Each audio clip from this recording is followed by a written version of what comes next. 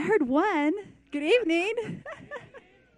You are out there. We just welcome you. I'm excited. Are you excited? God is so good, and He is love. Amen. So let's just begin this awesome night with worshiping our King because He is worthy. Amen.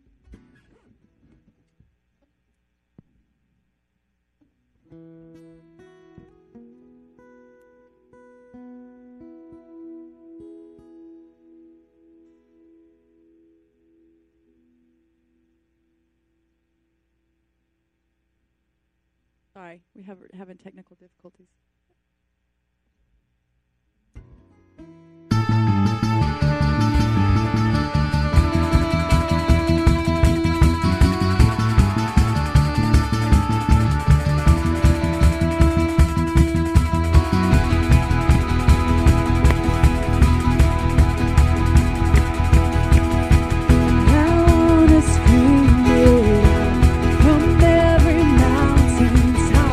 Your goodness, Lord.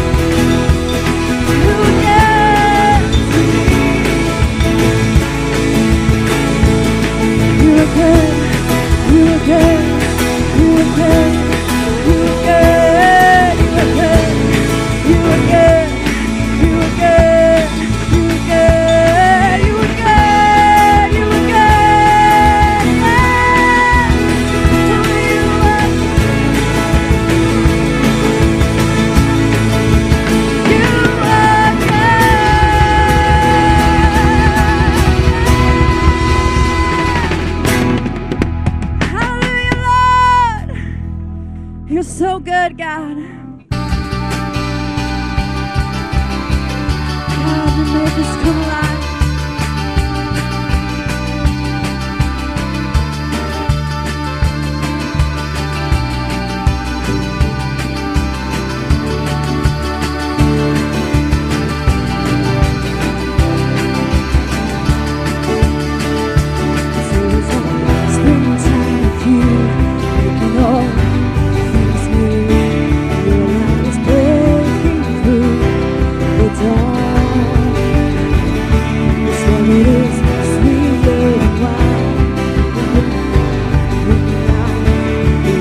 It's rising out the dawn.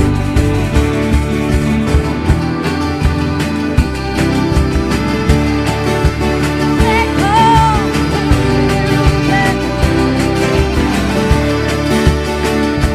So it's like springtime with you, making all things new. Your light is breaking through the dawn. It is sweeter than wine, bringing joy, bringing light. Your hope is rising like the dawn. This is what you do, this is what you do. Make me come alive. This is what you do, this is what you do. Make me come alive. This is what you do, this is what you do. This is what you do, this is what you do. You make me come alive. You make me come alive. You make me come alive. You make me come alive. You make me come alive. You make me come alive. You make me come alive. You make me come alive.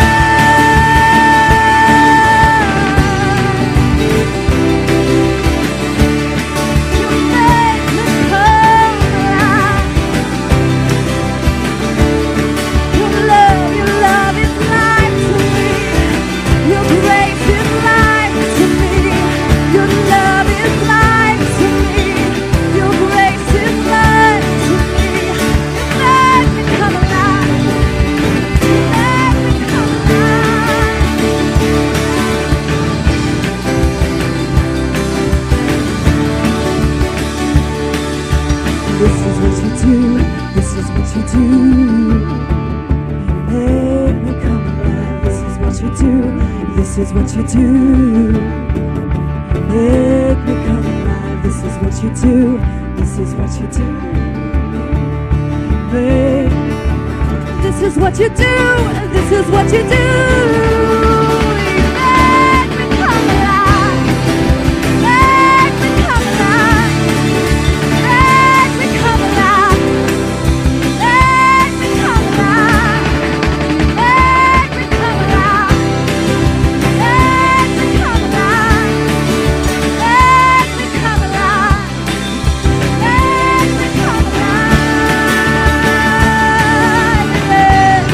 This is what you do. This is what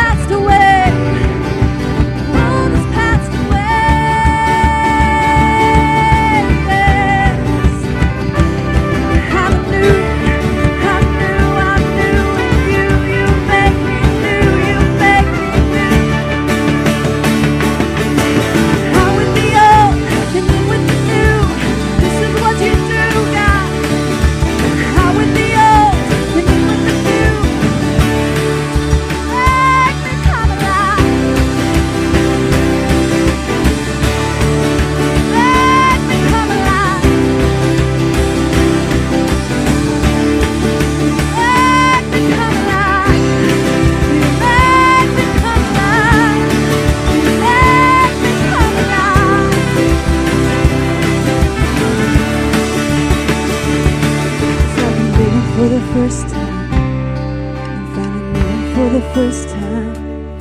It's like I'm living for the first time. I'm finally living for the first time. It's like I'm living for the first time. I'm finally living for the first time. It's like I'm living for the first time. I'm finally living for the first time. It's like I'm living for the first time. Finally living for the first time. It's like I'm living for the first time. I'm finally living for the first time. It's like I'm living for the first time. I'm finally living for the first time. It's like I'm living for the first time. I'm finally living for the first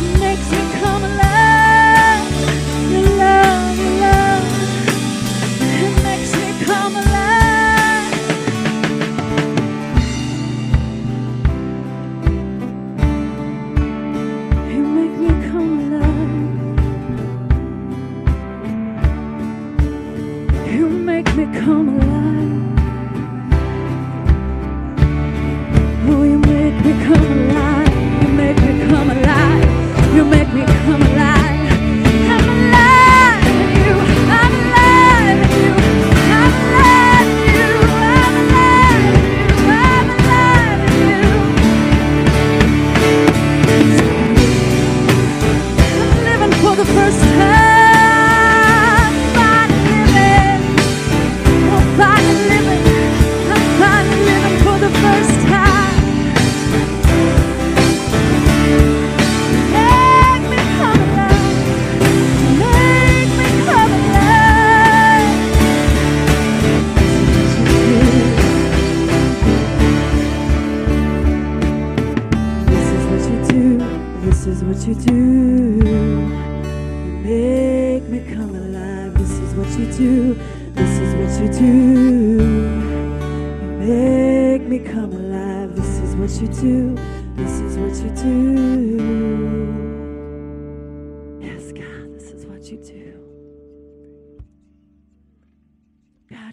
Life to us.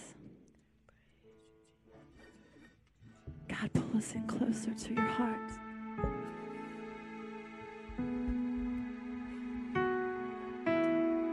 Pull us in closer to your heart, God.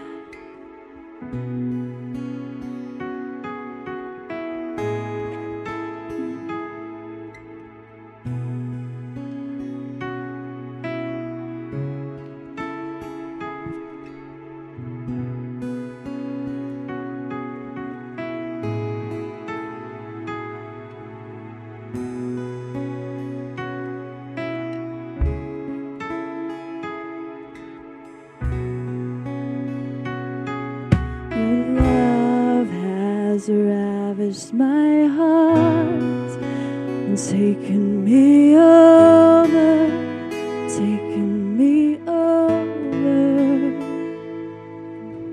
and all I want is to be with you forever, with you forever.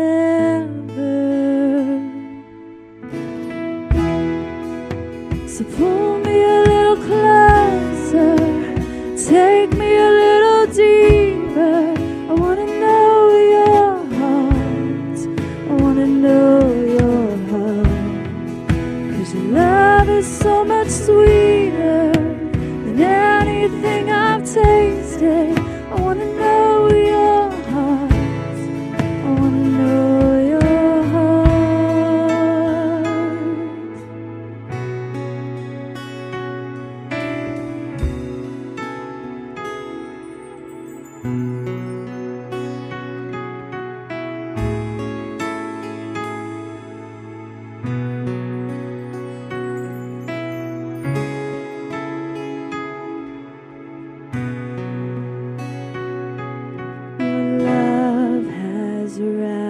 My heart taking me over, taking me over.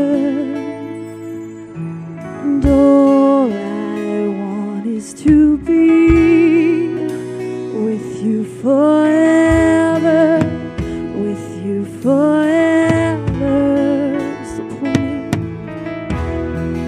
So pull me a little closer, take me a little deeper. I want to know your heart, I want to know your heart. 'Cause your love is so much sweeter than anything I've tasted.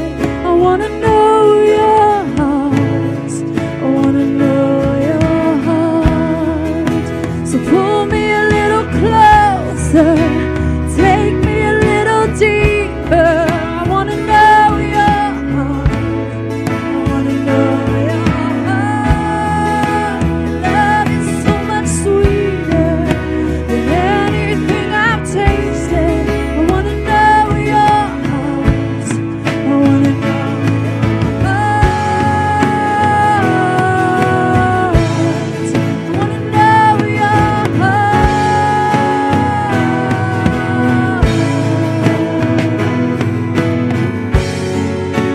Pull me a little closer.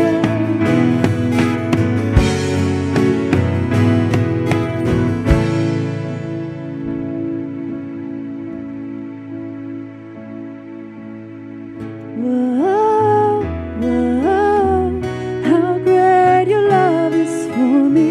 Whoa, whoa, how great is your love. Whoa, whoa, how great your love is for me. Whoa, whoa, how great is your love. Whoa, whoa, how great your love is for me. Whoa, whoa, how great is your love. Whoa, whoa, how great your love is for me. Whoa, whoa, how great is your love. How great your love is for me. Whoa, whoa, how great is your love.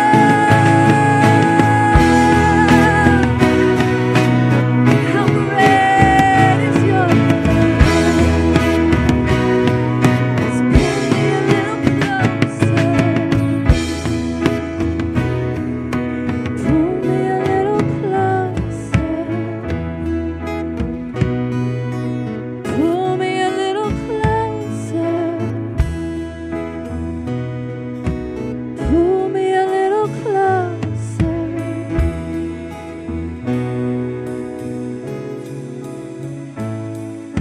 So pull me a little closer, take me a little deeper. I want to know your heart, I want to know your heart. Your love is so much sweeter than anything I've tasted. I want to know your heart, I want to know your heart. Pull me a little closer, take me a little deeper. I want to know your heart, I want to know your heart. Your love is so much sweeter than anything I've tasted. I want to know your heart, I want to know your heart. So pull me a little closer.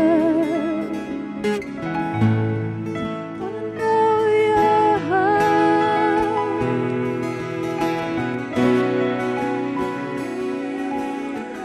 Let's just stay right here just a moment. You know, Josiah's my grandson, and we would say, Josiah, do you know how much Mimi and Papa love you? And he'd go, this much? And we'd say, no, more. And he'd go, this much? And we'd go, no, more. And he'd go, this much? And we go, no, even more. He'd go, this much? And we go, no, even more. He'd say, that's a lot of love. Our Father loves you with a lot of love. This much? No, even more. This much? No, even more. This much? No, even more. This much? I heard him say, no, even more. You know what we got to say? That's a lot of love. That's a lot of love. He wants us to come closer. I want you to know tonight that God's not upset with you. He's not mad with you. He wants us to come closer. He said, come closer, come closer, come closer. So even as the worship team continues to minister, I want us to get to a place where we come closer. Let's put aside everything else and say, God, you love us this much? No, even more than that. Put aside everything else and say, you love me this much? No, even more than that. He loves you greater than you can even think, greater than you even love yourself. And somebody say, that's a lot of love. That's a lot of love. Tell somebody, that's a lot of love. And He loves you and He cares for you. And you are amazing in His sight. So I just got tickled. I just started to laugh a little bit when he was like, pulled me a little closer. Because after we would do that, then Josiah would give us a great big hug and he'd get close. How many needs a hug from the Lord tonight? Amen? How many needs a hug from your Father tonight? So let's just step into that place of intimacy with Him tonight.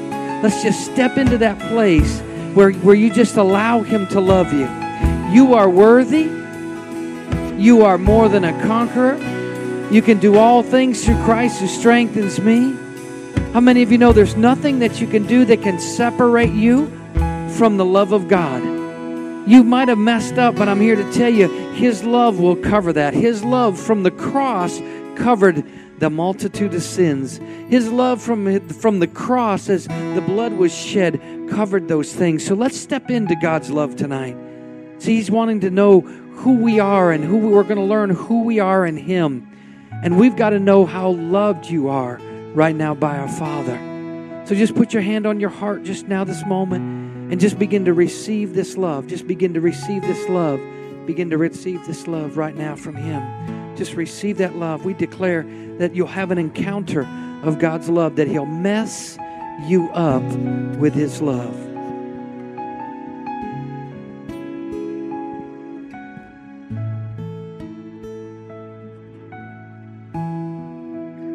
Pull me a little closer, take me a little deeper. I wanna know your heart, I wanna know your heart. Your love is so much sweeter than anything I've tasted. Wanna know your heart, I wanna know your heart. Pull me a little closer, take me a little deeper. I wanna know your heart, wanna know your heart. Your love is so much sweeter than anything I've tasted. Wanna know your heart, wanna know your heart.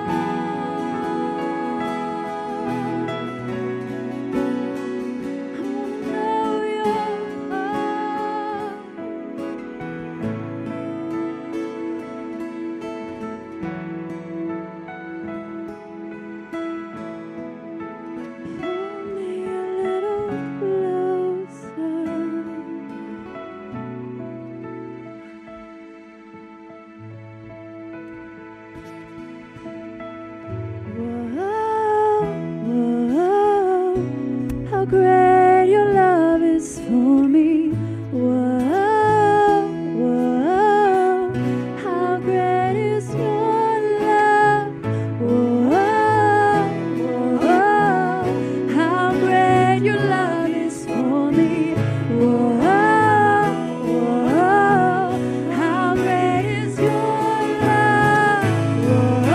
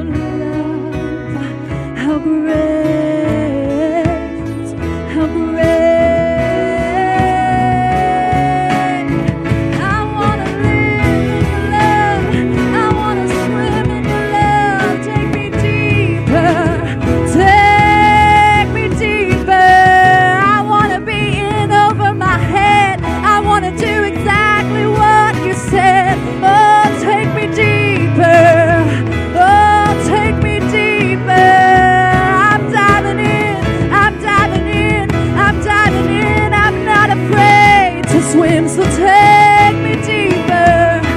Take me deeper, God. How great is your love? How deep is your love? How deep is your love? I'm diving in, I'm diving in, I'm diving in. I'm diving in, I'm diving in. I'm gonna swim in your love. I'm in over my head. Take me deeper. Take me deeper. Oh yeah. Take me deeper. I wanna know your heart. I wanna know your heart. I wanna know your heart. I wanna know your heart. So pull me a little closer. Take me a little deeper. I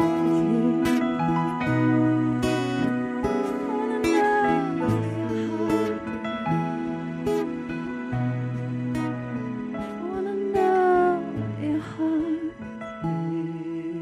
Let's sing it one more time. Pull me. So pull me a little closer.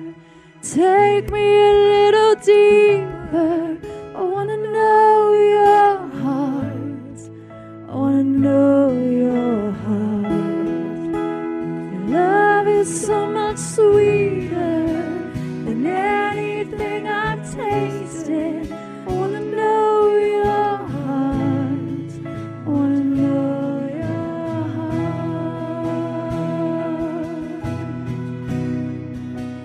I wanna know your heart.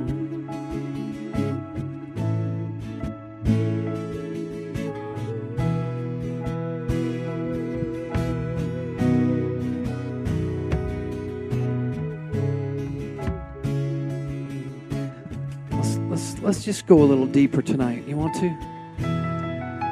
Let's go a little bit deeper tonight. Are you guys ready to go deeper tonight? Let's put aside some stuff and let's just begin to go a little bit deeper tonight. Can we do that?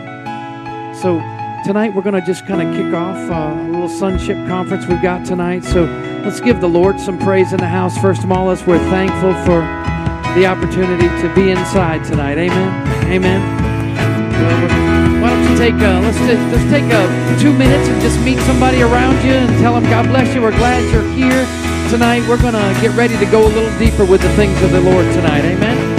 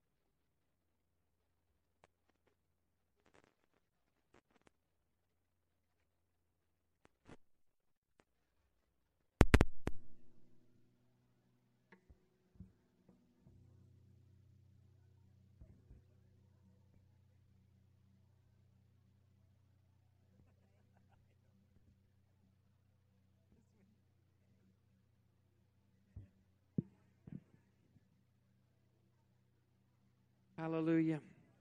Well, you guys go ahead and grab your seats. We're going to get right into what God's got tonight. We're trying to look for Pastor Shelley. Where's she at? She's Terry, she's right back there coming down this aisle.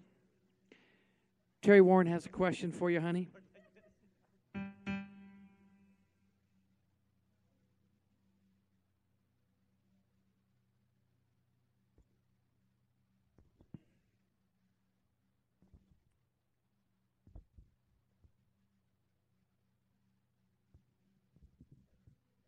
Well, if you got somebody sitting next to you, tell them we're glad you're here. I see a couple coats out, and I'm sure we'll take a look at the air conditioning. Isn't it great to have a building that we're inside? Amen. Dixie's over there all covered up. If anybody needs a blanket, there's one right up here. Shelley's like, you need that blanket? I'll keep you warm, honey. Don't you worry about that. 1 John chapter 1. Real quick, today, what are we doing? What is all this about? I think what we've done is we've experienced that there's been a lack of identity, understanding who we are as a people, understanding who we are as believers and followers of Christ. Are we servants? Are we saints? Are we sons? Are we good? Are we bad? And how that affects our relationship. So there's really been some things that we've been going through over the past, I'd say probably 12 to 18 months. And there's been a shifting that's taking place. See, what we want to do is we declare over you what God calls you and who you are. We declare over you what the Word of God says about you. And there's a couple places in John 1:12, he also talks about being a child of the Most High God, that we are children of the Most High God. Say, I'm a child. Come on, I'm a child of who? Of the Most High God, of our Father. I tell you what, when we understand who we are in Him, this past Sunday I asked you, I said, I want you to meditate on this. Which would you rather hear? Well done, thy good and faithful servant, enter into the joy of the Lord. Or would you rather hear, this is my Son in whom I'm well pleased?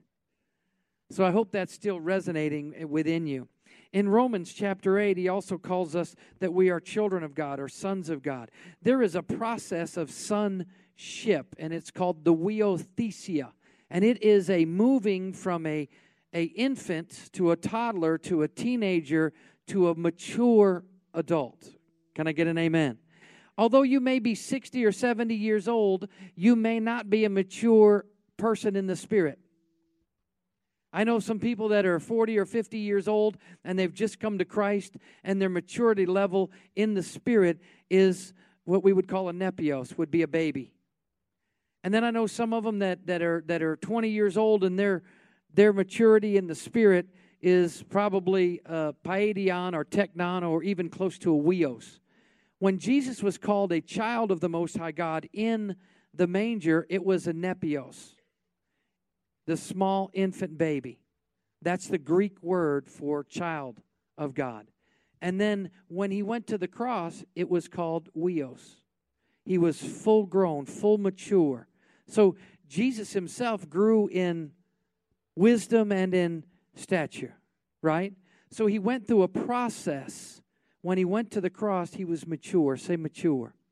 So what we're understanding is we're saying, who are we and what is our identity and what are we really like? And what about me as an individual? When I come to Christ, where am I at? How does God view me? How does he see me? What are the things that I have to see? And the men's meeting this morning, I want to thank the guys for coming out and being part of that. I really got some revelation this morning, but because it was like we were talking face to face, and Darren said, when we're talking face to face to God, it's not like us looking at each other like, Pastor Shelley, now that you're nice and comfortable, of us looking face to face this way.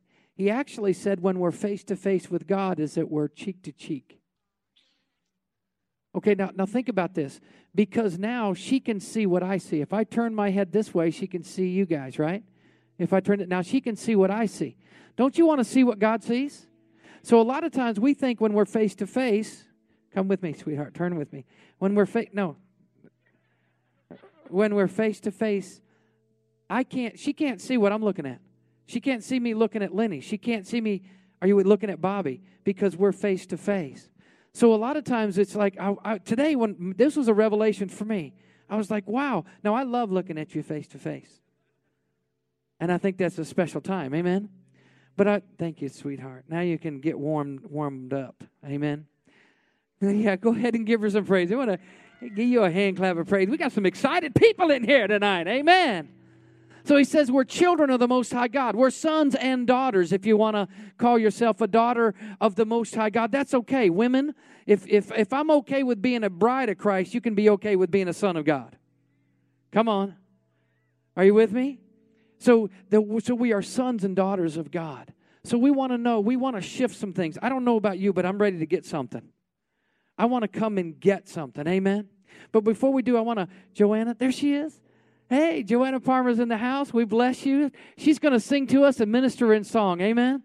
All right, let's give her a hand of praise. Johnny and PJ, we thank you guys for coming from Derby, Kansas, and many of you know Johnny and PJ. Augustine and Eunice send their love. They were unable to be able to come, but they send their love, and some of you may like, well, who is that? That is Eunice and Augustine's niece, Johnny and PJ's daughter. Amen?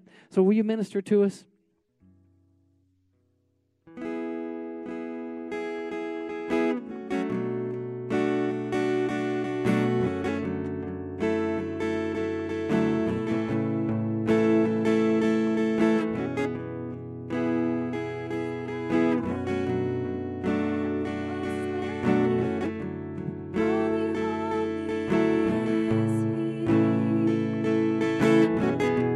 Sing a new song.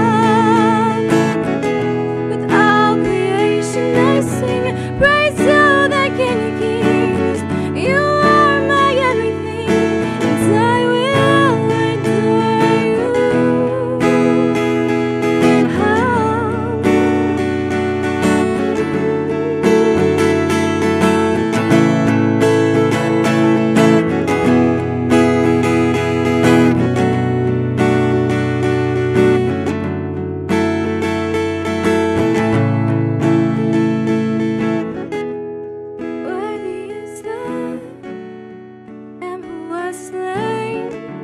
Holy, holy is He. Sing a new song to Him who sits on heaven's mercy seat. Holy, holy, holy is the Lord God Almighty, who was and is to come. With all creation I sing praise to the King of Kings. You are my everything, and I will adore you.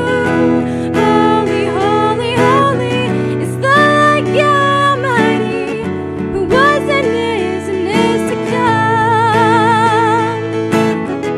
With all creation I sing praise to the King of Kings. You are my everything, and I will adore you.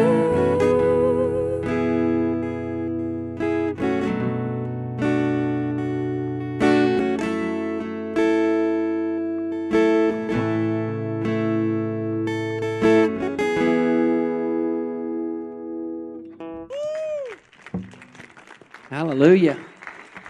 Come on, give the Lord Almighty a shout of praise in your house. Hey, turn to your neighbor and say you're royalty. Come on, tell him, say, neighbor, if you knew who you were sitting next to, you'd want to sit next to me. You ought to be honored to sit next to me. Come on, tell him you ought to be honored to sit next to me.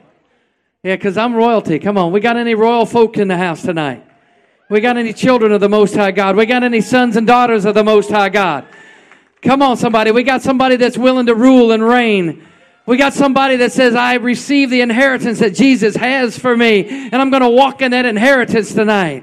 We got somebody that says, no weapon formed against me shall prosper because I'm a child of the Most High God. We got anybody tonight that says, you know what, I'm an overcomer and I can walk through some stuff, and that no matter what the enemy throws at me, I'm just going to continue to keep going. I'm going to go ahead. Go ahead, go ahead, go ahead. Don't stop, go ahead. Go ahead. Come on. Go ahead, go ahead, go ahead. Don't stop, go ahead. Go ahead. Go ahead, go ahead, go ahead. Don't stop, go ahead. Go ahead. There was a song by Ron Canoli years ago, and it was like, if you catch hell, don't hold it. If you're going through hell, don't stop. You go ahead. How many of you know children of God go ahead? Amen. We go ahead. Well, we are honored tonight. We got Darren and Sheila in the house with us tonight, and we are so blessed to have them. And we are honored and excited about what God is going to do tonight. But I told Darren, I said, I want to give it to you. I want to give it to you real fast. So we're going to turn it over and give it to him. Darren and Sheila Bagley.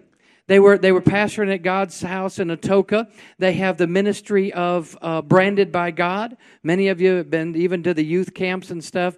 But they've turned over the church to a spiritual son that they have there now. And they're just full-time with Branded by God and doing what God has for them. And we need to give them a great big warm Woodward welcome for Darren and Sheila Bagley. And we're glad to have them in the house tonight. Bless you, brother. Bless you. It's up to you, baby. Man, you can be seated. Thank you. I was kind of like, I don't know why I'm here. I just sat here and listened to him preach.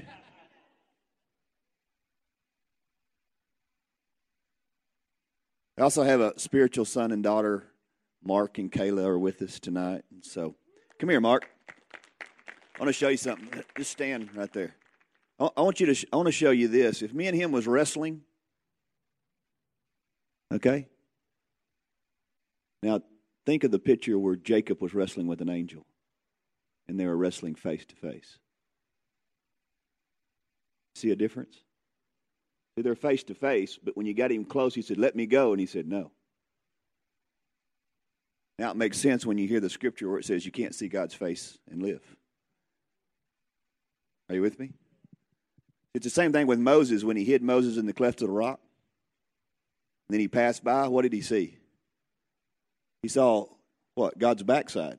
What was he seeing? He was seeing where God was going, not where God had been. So, just a little bit of,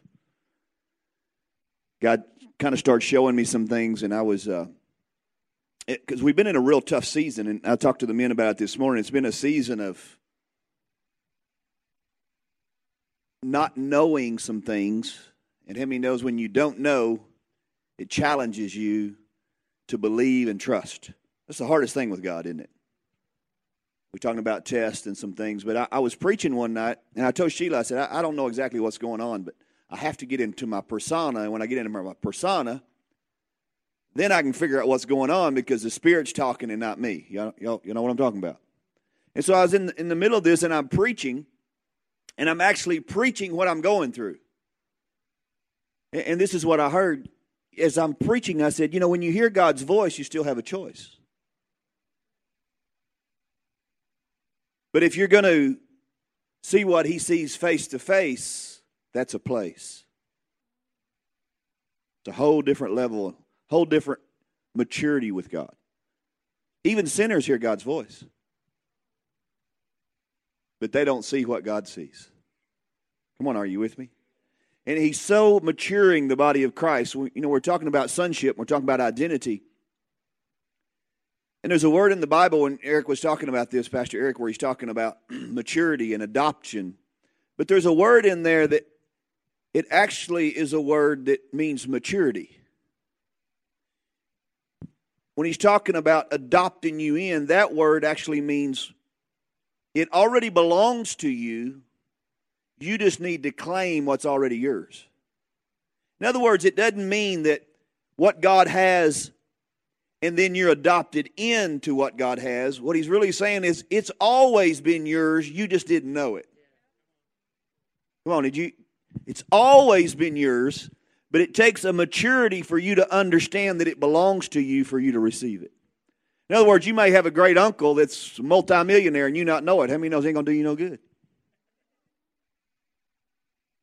And so tonight we want to go a little bit. I want to talk about identity and sonship, and so we'll kind of shift and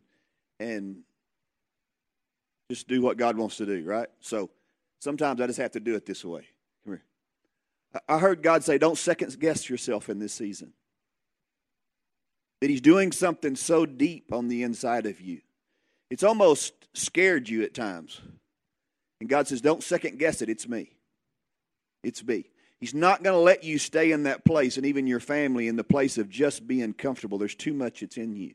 And He's pulling on some strings of your heart and some emotions. It's almost, you've been almost afraid to let Him awaken it that deep. And God says, oh no, I'm going deeper. I'm going deeper. There's some things that He's doing in you in this season that's setting your life for the next 20 years. So God says, don't second guess yourself. It's me working in you. It's me working in your family. And what looks like is going one way, God says, watch how I turn it around and set it in place for your future. So, Father, I just release the word of the Lord over her life, over her family. I bless them. And I say, let increase be their portion. In Jesus' name. Amen. Sir, would you come? I heard this over you. This is a season of your life that God is rearranging and putting things in place. It's almost like I saw you looking, where do I fit? And it's a restoration season for you. There's some things that looks like that was lost. Nothing happens by accident. And, Mark walked in the parking lot and he found your credit card. And as soon as he picked it up and gave it to me, I looked at it and I knew it was yours. And so when I came in here and I was like, okay, God, nothing happens by accident. What are you saying? And He said, this is a season that looks like things that were lost are going to be restored to you. And they're going to be restored through sons and daughters. Not just physically, but spiritually. You're a father in the spirit.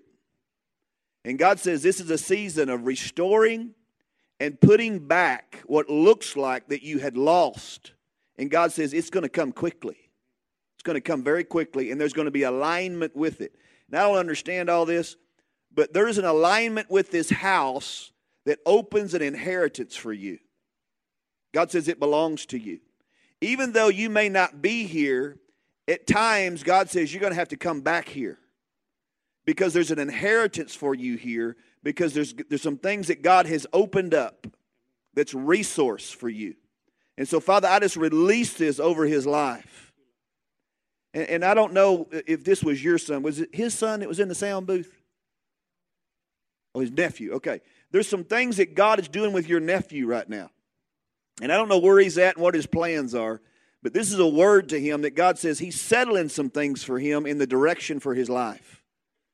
It's almost like he's been in crisis trying to figure out some things. And I just heard God say, tell him just to chill out. He's got it. He's going to set it. He won't miss me. His heart is pure. He won't miss me.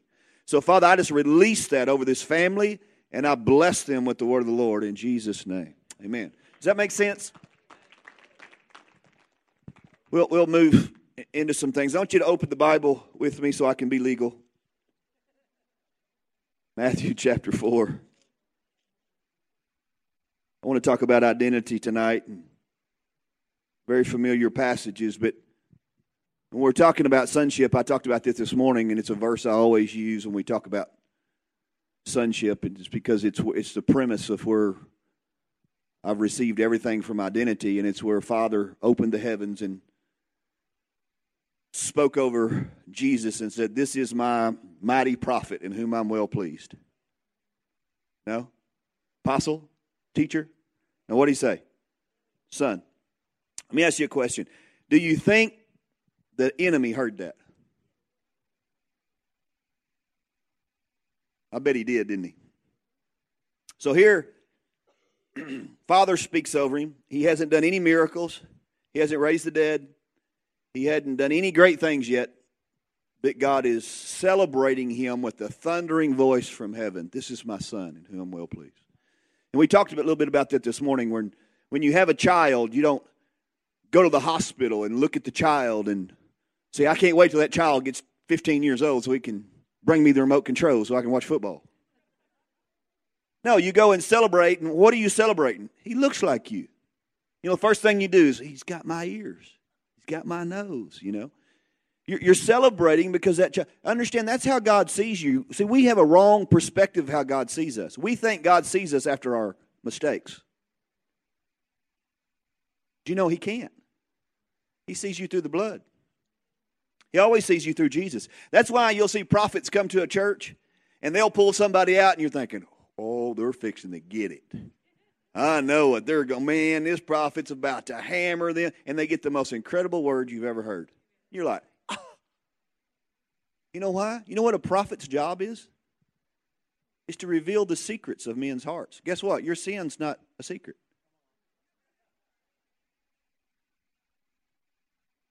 It's the greatness that's in you that they pull out and give you a glimpse.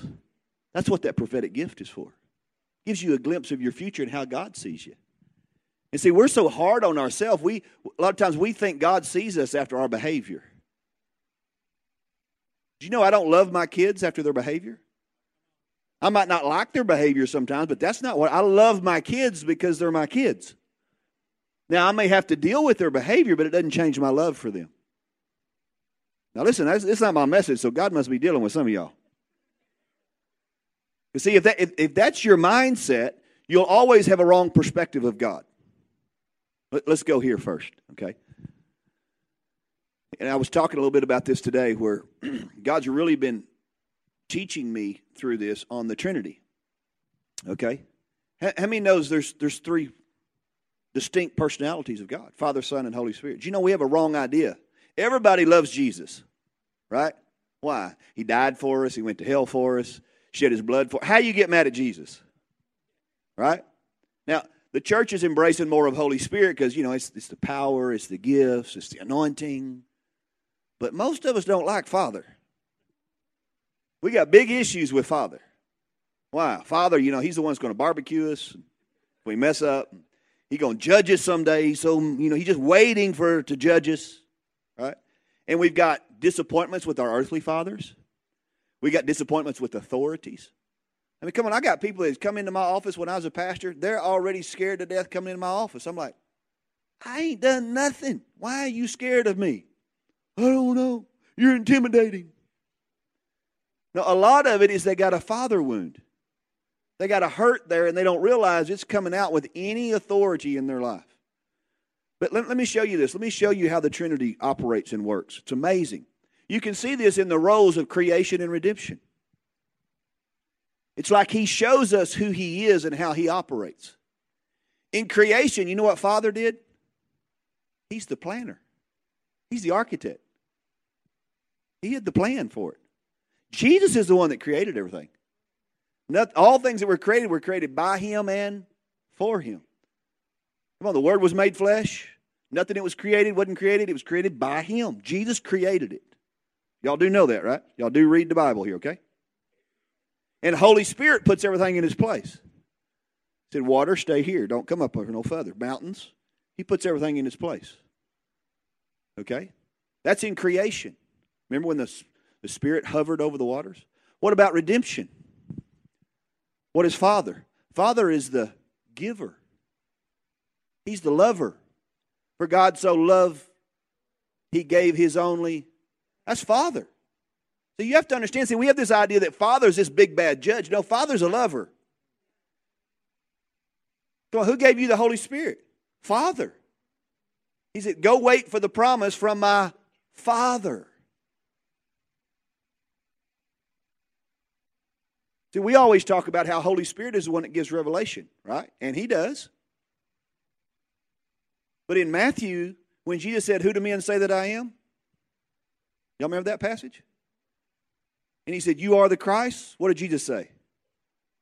Flesh and blood didn't give this to you, but my Father. Father wants to talk to you. Makes Him not so scary anymore. Not only that, but if He's the architect, who knows the destiny for your life? Who knows the purpose for your life? See, if you start seeing Him as a lover, as a giver, as the one that holds your destiny, you don't want to get away from Him. You want to get close to Him. He's your protector. Did you know He's your provider? See, we don't understand that. But remember when Jesus said, look at the lilies of the field. Look at the birds of the air. They don't sow. But my Father takes care of them. How much more will He take care of you? It's not your responsibility to make a living.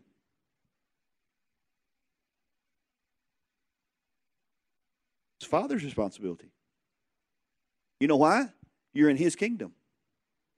Did you know when you get born again and come into His kingdom and you have relationship and you understand who He is, did you know it's an embarrassment to Him if you're not living to the standard He wants you to live? It's a bad reflection on Him for you to say you're a Christian, you're always broke. Hello? Because to see how good the king is, you always have to look at the kingdom. Anybody knows that if you study any of the kings in their days, you know, how the people were treated determined how they saw the king. So you have to understand something. God is good. It's out there on your side. But if you see Him wrong, guess what? It'll affect the blessings that already belong to you. Not because they're not yours, you just don't know how to claim them. You've not come into a maturity to understand that He wants you to have. We make inner vows, we make judgments upon ourselves. You know why? You're the hardest person on yourself. You really are. You'll beat yourself up with shame and guilt. And you'll say, well, I just don't deserve that. Well, you don't get something because you deserve it. I mean, my daughter, God blessed us incredibly with this house. And she just came, she said, y'all just so deserve this. I said, whoa. We didn't get this because we deserve it. We got this because our Father's good. When you got to keep it in perspective. See, that's what He was telling His disciples. Remember when they went in and they cast out the devils and they come back so excited and said, man, the devils have got to listen to us. And He said, whoa. Don't find your identity there. Find your identity that your name's in the book, that you belong to me. Come on, you understand what I'm saying? If we don't watch it, we'll find our identity in what we're doing. Okay? Good or bad. Because you do something good, you're like, whoo, Daddy is proud of me. Look what I've done. But if you're like that, you'll be this way when you do bad. I got to go away from Daddy because I wasn't good today. Come on, how many is it your kid always does that? No, you need to go and get them and celebrate them, not what they do, but who they are. Are you with me? God wants you to understand that. That's key in sonship. It's key in identity. And God wants us to know that we're a son and He celebrates us. He's pleased with you. He's not mad at you. He's not disappointed with you.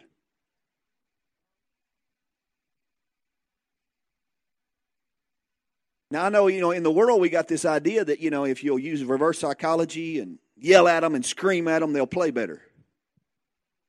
They don't. You know what you're doing when you do that? You're dealing with a wound. And you hit a wound in them that may trigger something, but they resent you later for it. Because you know what you're doing? You're tapping into something that tries to get them to do something for your approval. I mean, that's control.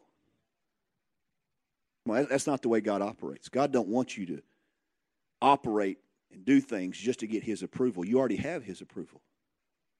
He already knows the plans He has for you. He's already blessed you. He's already put you, in heavenly places. It's already there. You're already. Did you know your name's already in the book? Your name can be blotted out, but your name's already there. His will is none should perish. What does that mean? His will is He made a choice. He already loved you. Now, whether you accept it or not, it's up to you, but He already made that choice. You can't change how He loves you. You can't get Him to love you any more than what He loves you now. Watch this. If you're born again, you can't get any more righteous than you are right now. I mean, come on. What are you going to do that impresses God? I can see Him looking down going, that's good, little flesh creature. That's just awesome. That's amazing. You made a sandwich. You know, the things that we think He's so disappointed in, He's like, that's why my blood was shed for you. You know, there's so often, this freaked me out one time. I went to God. That should freak me out, okay? I said, God, I did this. He said, what are you talking about? I'm like, wait a minute. When God speaks like that, I'm going, wait a minute. What do you mean what I'm talking about? I did this. Okay? He said, well, Darren, when you did it, you asked me to forgive you. I said, well, I know, but. He goes, no, there's not no buts. I have chosen to remove that from the east to the west. It doesn't even exist. And I'm still bringing it up months later, trying to get Him to forgive me with what I've already. I'm beating myself up. And I'm thinking, oh my gosh, how many people do that? And I did it for years.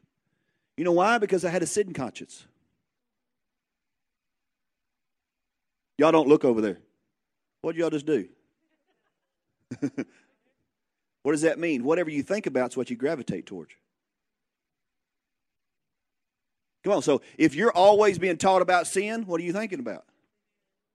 But if you think about His goodness and His righteousness, matter of fact, He tells you, think on these things. What's pure, what's holy. See, you got to learn the fight right here. It really is. You are your own worst enemy. Now, I'm not saying there's not demonic attacks out there, but even with a demonic attack, He gives you strategy how to defeat those demonic attacks. How do you see it? What do you believe about it? God will turn it around. That's why you can pray for your enemies. You can bless those. Okay? So, turn with me to Matthew 4. Let's go into just a little bit for identity here tonight. I love the translation that says, after this, the Holy Spirit drove Him into the wilderness. Doesn't sound like a gentleman, does it? There's an aggressive side of the Holy Spirit. There's a comforting side, but there's an aggressive side. And He drives Him into the wilderness, and when He gets in there, what does He do? He fasts for 40 days, right? And so here comes the temptation. Everybody thinks He's hungry. He hasn't eaten. So the temptation is food. Did you know the temptation is not food? The temptation is His identity. The number one thing that the enemy's after you in your life is identity. If he can get your identity, he has you. This issue is not about food. The issue is, if you be the Son of God. Is that right? Well, don't you think that the enemy heard who He was 40 days ago? He didn't come to Him right after he got the word. Come on, y'all ever receive a prophetic word?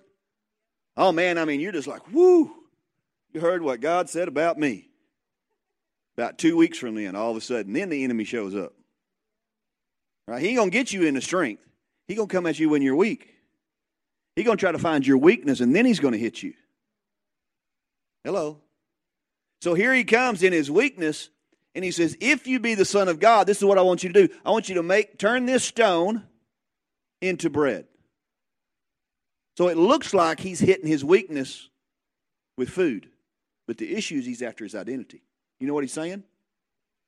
Prove to me that you're who Father said you were. If you're really the Son, then prove to me, do a miracle for me. Remember when Jesus came before King Herod? He was so excited. You're the King of the Jews. Show me a miracle. Jesus just like.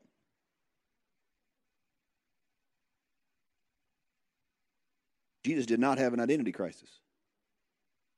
See, if you got to prove something to somebody, you don't know who you are. See, we're living in a society as everything was, prove it to me. You know, I was discussing a situation with a person about the word, and they said, well, prove it. And I said, well, prove to me you're saved.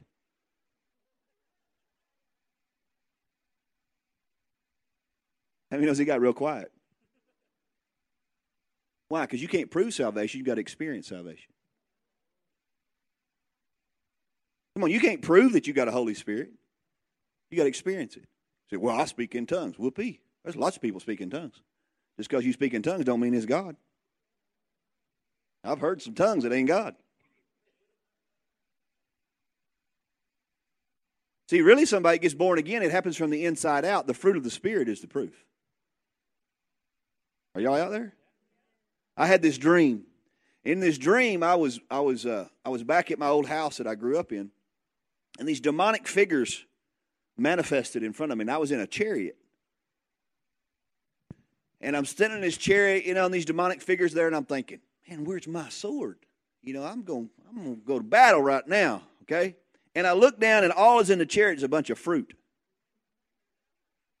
And I'm looking, I'm thinking, I'm this warrior in a chariot. There ain't nothing in this chariot but fruit.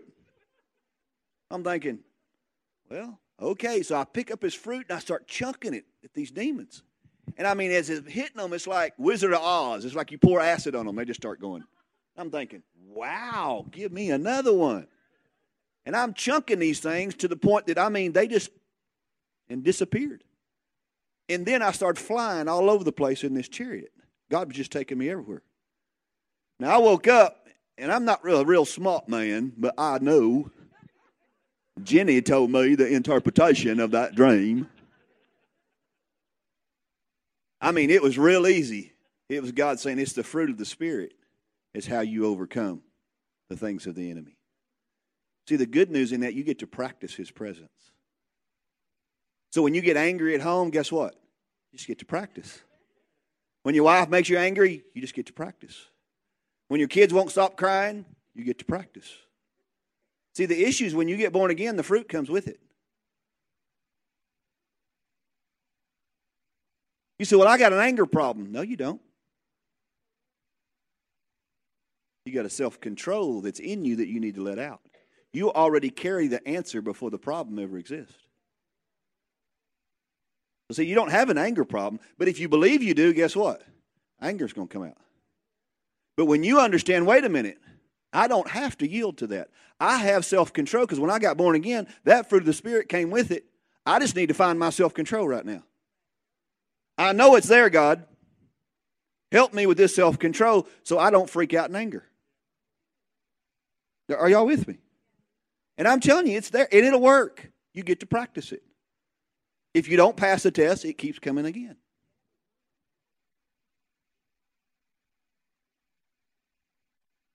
But see, that's why you need to find out your sonship and your identity, because then it starts to show you what's available for you to use so that you don't keep falling to the same old thing.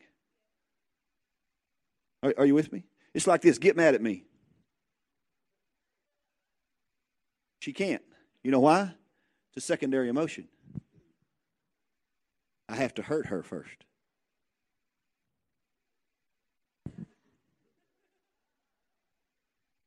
See, anger is a secondary emotion to hurt.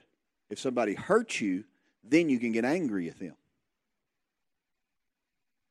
But see, if you're carrying the fruit of a Spirit called love, I mean, they can't hurt you. See, you got to expect that stuff's going to happen. And love is in there. What does love do? Always forgives. Never looks to its own. So guess what? It's there. So if you'll pull in and get it, it's there. So anger don't have no control over you. You know, people say, well, it was in his daddy and it was in his granddaddy and it's in him. No, it's in there because you choose to let it operate. But when you understand that when you got born again, you became a new creation and he come and lives on the inside of you, he brought the fruit with him. But if you don't know the fruit's available, guess what? You're not eating it. You're not using it. Oh, y'all didn't get quiet. It's called practicing his presence. How many's ever wanted to say something back and you know you shouldn't? You know what? That's that fruit of the Spirit in there. That's the Holy Spirit pulling on it. Say, don't say that. I won't say it all. I'll just say a little bit. Why? Because it makes the flesh feel good when you say that. That wasn't my message either. I don't know why I'm meddling with you guys. Now listen, let me ask you something. He goes here, and you know, I love looking at it like this. He says, make this stone into bread. So how do you turn the stone into something that you already are? This is about identity. Jesus is the rock of ages. He's the cornerstone that the builders rejected. Not only that, but he's the bread of life. Can you imagine the enemy's trying to tempt him in his identity to turn these two elements into something that he is? See, and when you understand who you are, you don't have to prove it to anybody. It doesn't matter if they see it. Doesn't matter even if they believe it. They didn't get to vote. God calls you a royal priesthood. God calls you a chosen people. God has promoted you. God has chosen to give you favor. God says Darren is my favorite. And that's the incredible thing of God. He can say that to you, and you are his favorite, and he makes you feel that way. That's how incredible God is. But you know what? If you got this wrong perspective of him, and you see him wrong, your whole life will look like that. Because you know what you'll do? If you were abused by your father, if you were abandoned by your father, you know what you're going to take it out on? That's how you're going to see God. So see, my dad died when I was 4. So guess what? I didn't like the father side of God. I had issues with him. Hello, y'all out there. I saw him as distant. I saw him as not there. Why? That was my experience. Well, how many knows God wants to change your experience? And so in the church setting I was in, I always saw Father as judge. So every time they preached on hell and gave an altar call, I was there. You know why? I didn't want to go to hell. Right? But you know what? Nothing ever changed inside. They was always telling me what not to do outside, but then I'd go back and I'd do it again. I'm like, sorry. Then they'd tell me, well, that wasn't repentance because you went back and did it again. I'm like, well, will you tell me how to stop doing it? Because I really didn't want to. I just didn't know how to stop. Now, this is the crazy thing. Here I'm on drugs. I'm in all this kind of trouble, and Father comes into my bedroom. I wasn't at church. Come on, I was coming down off crank. My mom had given me a Bible. I reached over and opened it, and this is what I said. Now, this is stupid, okay? You don't always have to pray the right prayers to get God to answer you. I'm serious. We think he's just that legalistic God. He's not. I mean, come on. I got healed when I was 8 years old. My brother was clinically. I was raised on miracles. You know, miracles won't change you. They won't. You'll explain them away. I mean, come on, if miracles could get it done, Moses would have led everybody in because Moses did more miracles than anybody. And they still was hard-hearted in unbelief. This is what I said. God, if you're real, show me. And he did. I mean, he showed up in my room. I heard him audibly.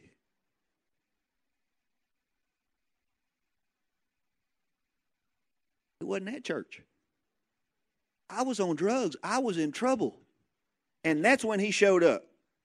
For the first time, I really understood the verse, he'll leave the 99 and go after the one. I mean, it scared me so bad when he spoke, I ran to the living room crying. I thought I could get away from him because I'm thinking, you know, I asked him to come, and now I'm not sure I want him to be here.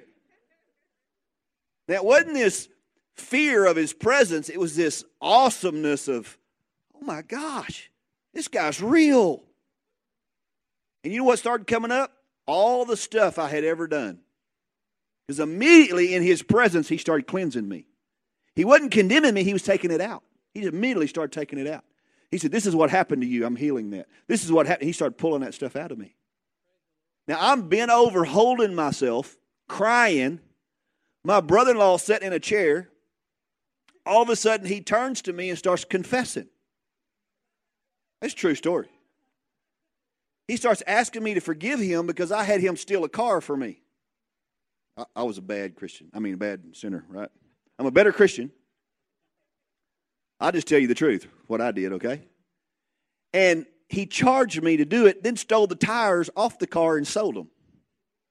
And I didn't know all this. And he starts confessing to me.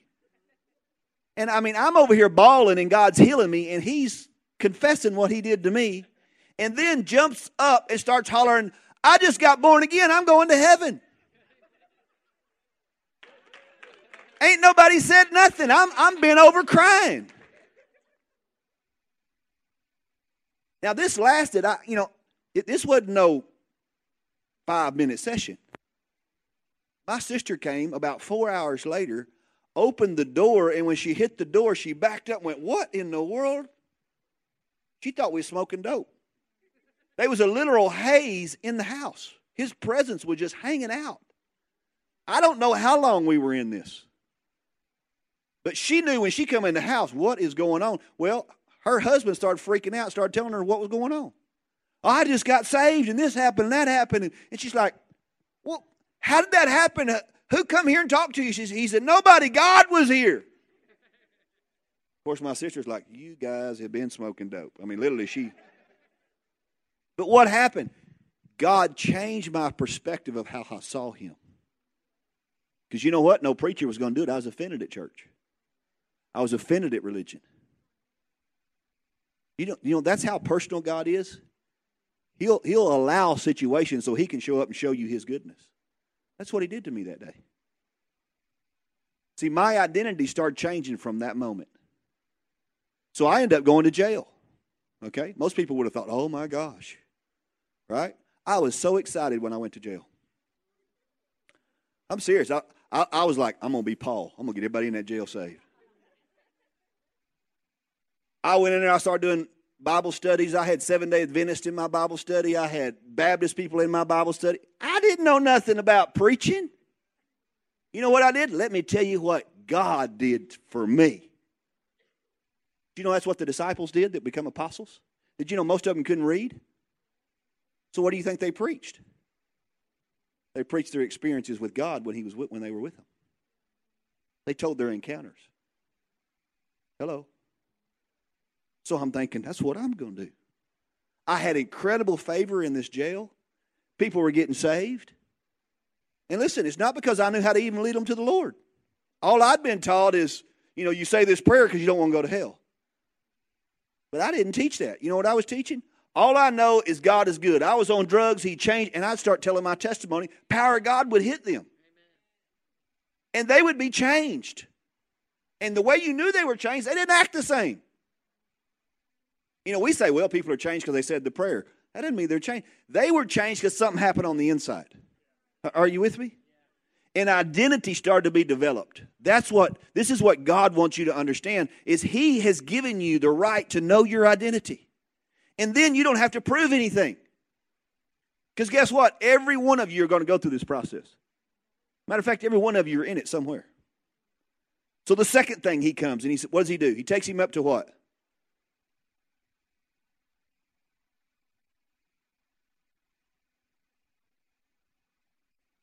Somebody's got to get it right. Takes him up to the temple, right? The pinnacle. Maybe a different version there. The third one's when he takes him up and shows him the kingdoms of this world, right? So he takes him up to this pinnacle and he says, the temple. He says, cast yourself down from here. Because it is written. Now he's going to use the word against him, what Father said.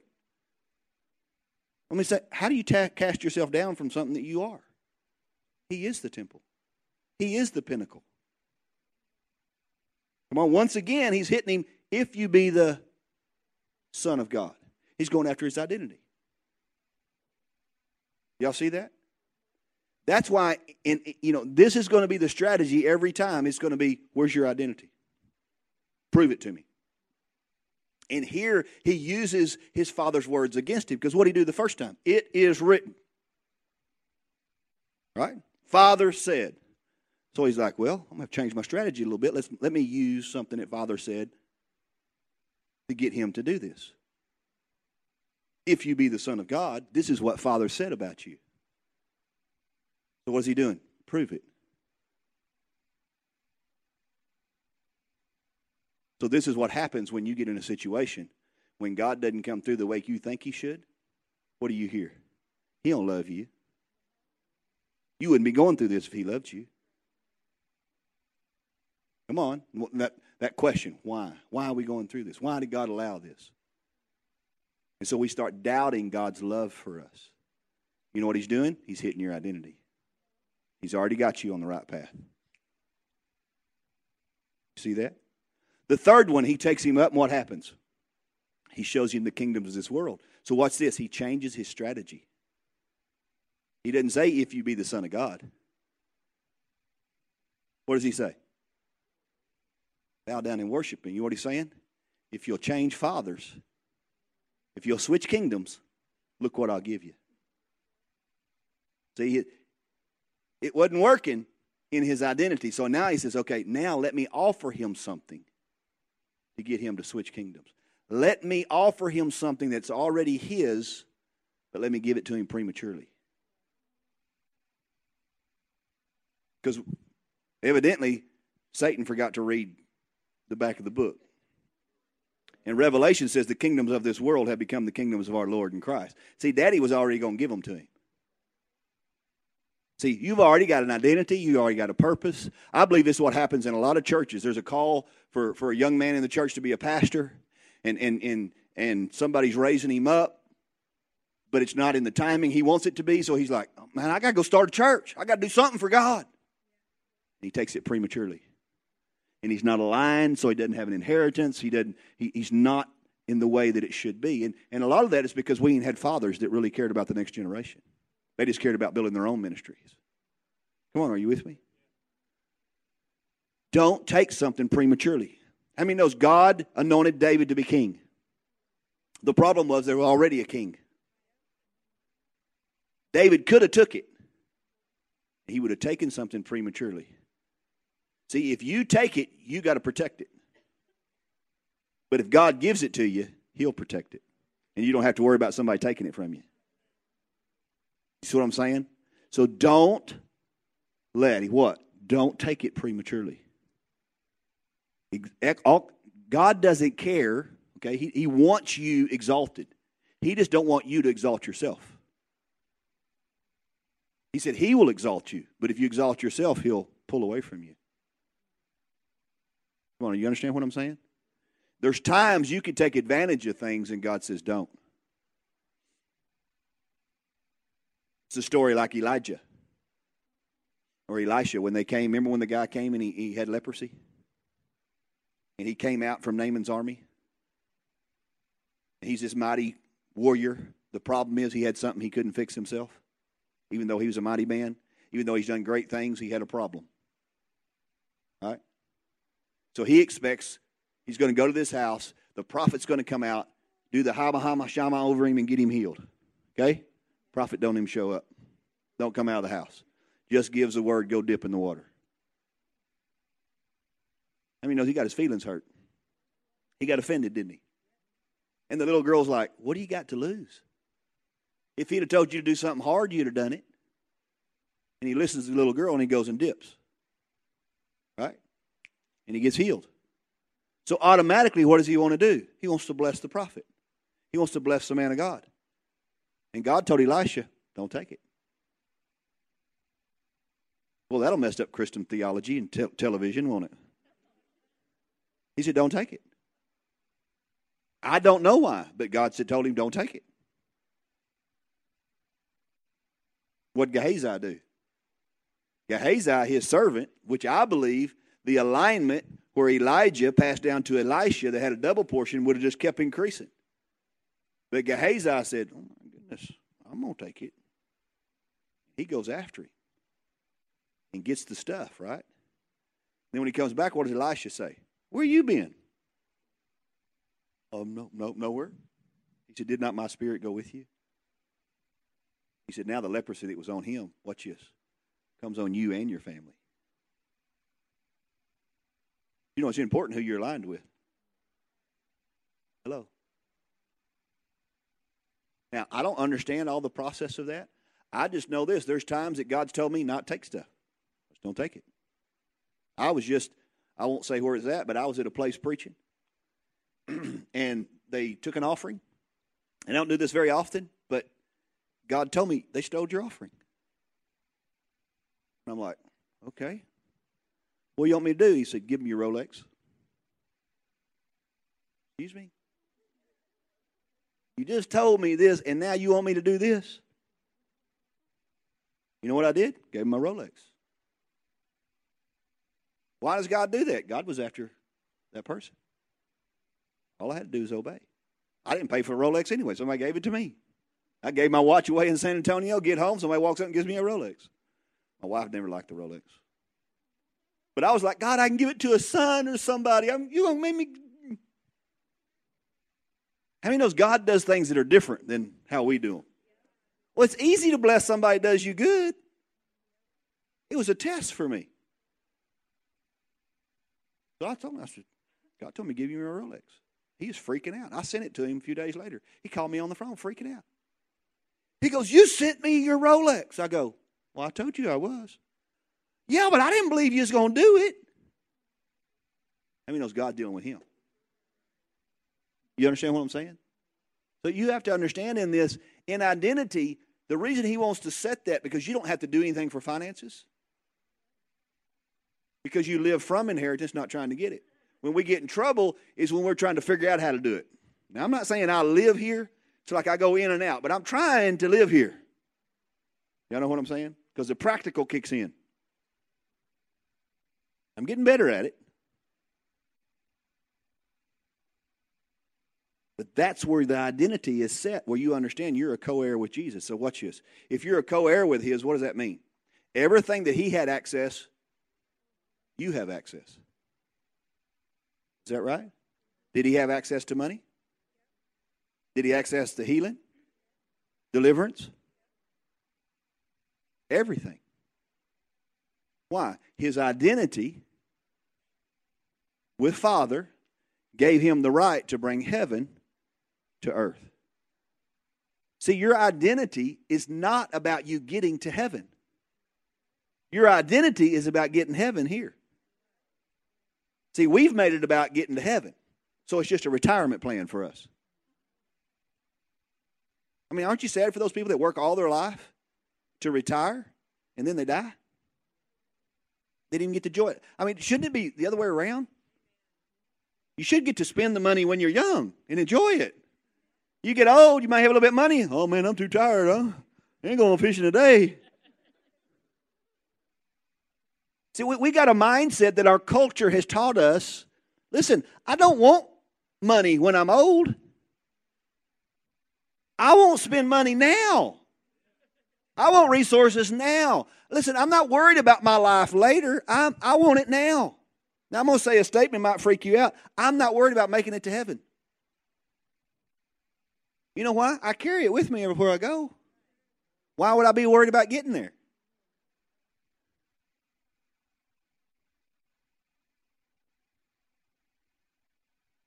You say, oh, be careful. You could lose your salvation. Try to get God from me. Go ahead. Try. Do me wrong, I'm going to bless you. Curse me, I'm going to bless you. You can't get him out of me. You know, me and my wife's been married for 24 years. Guess what? I'm not trying to be married. I is. Try to get us divorced.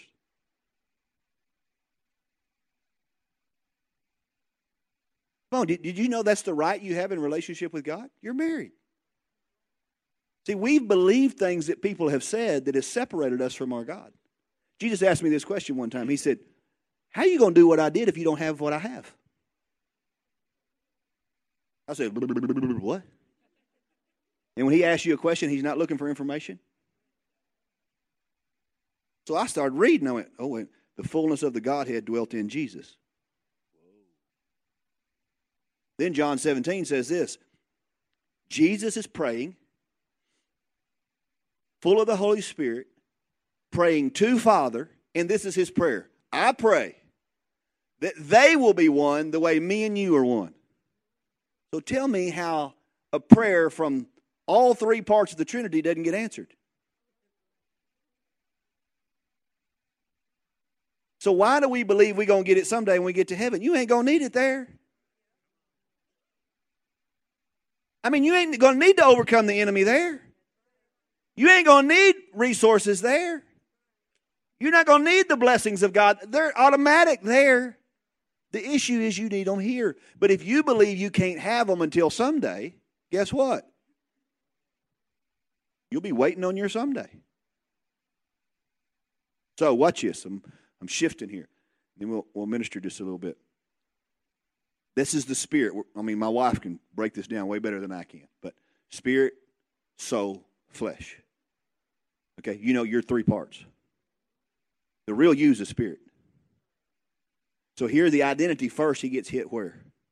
In the spirit. So he's driven into the wilderness. He has this encounter. And all it was testing. And a test is given for you to pass the test. The test is given for information you already have to conquer. Okay? He comes out. And what does he do? He comes out in power. A leper comes up to him. In that day, you touch a leper, you die. He comes out, touches a leper, the leper gets healed. Why? Because when he defeated that, in his identity in the spirit, he comes out in power. Did you hear me? See, those tests are given so you can God trust you with that kind of power? Can he trust you with those kind of resources?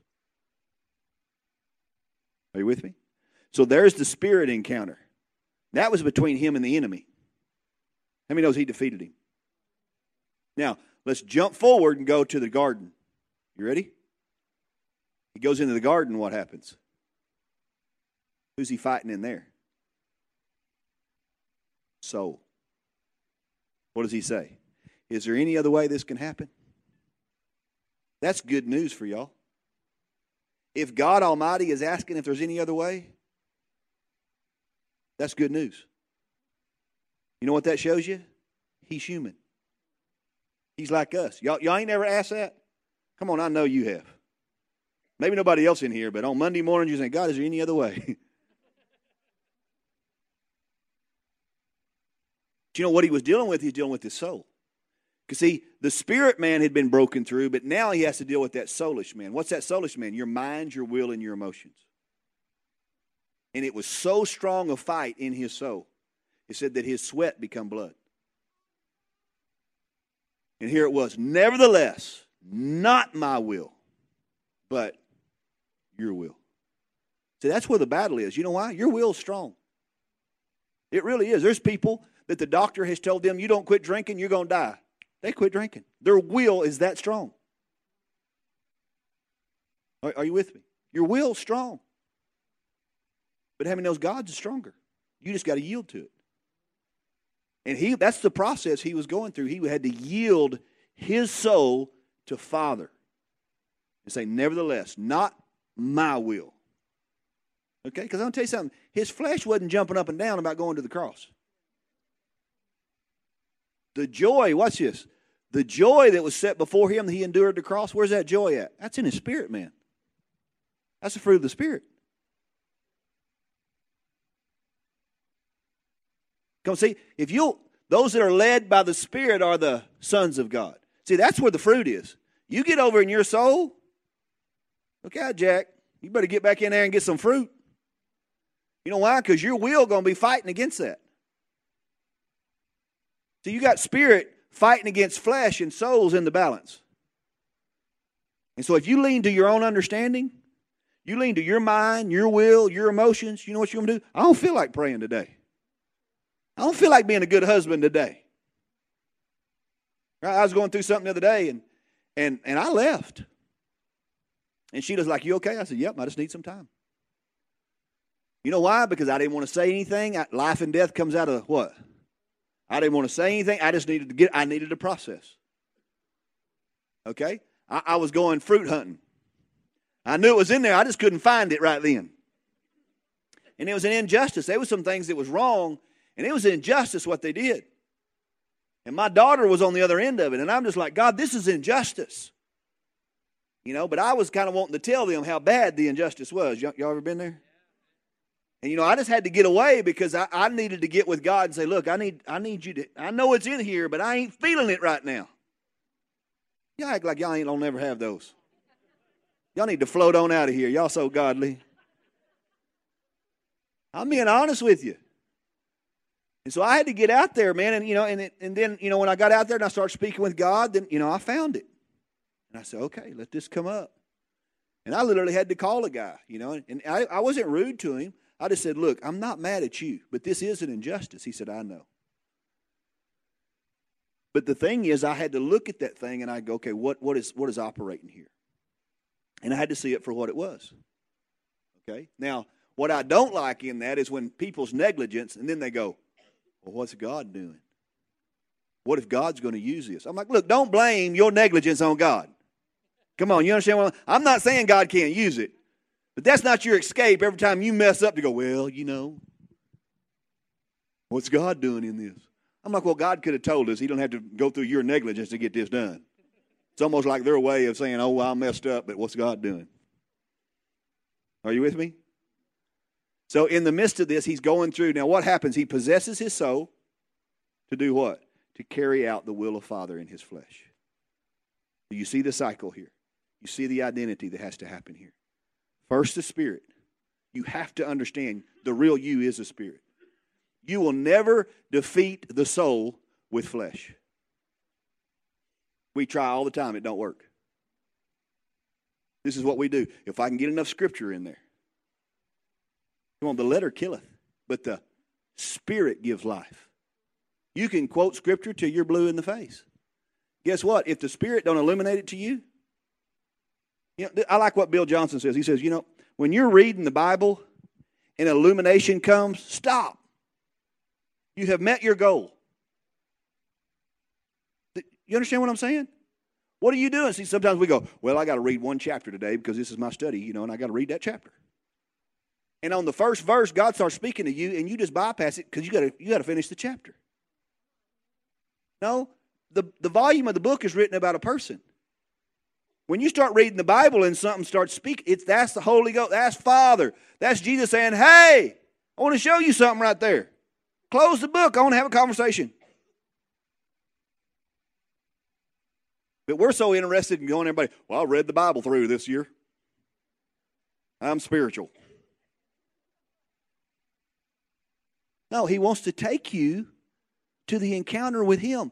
The Bible is never meant to be understood before it's experienced. Come on, I said that this morning. I said, listen, you don't understand salvation, you experience salvation.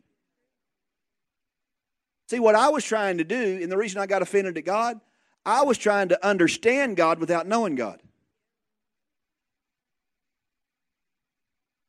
When he came into my bedroom, guess what? I had an experience. It doesn't matter whether you believe it happened or not. It was my encounter. And that encounter changed my life. I'll never be the same person again. Because something happened to me. Guess what? He don't want you to have one encounter.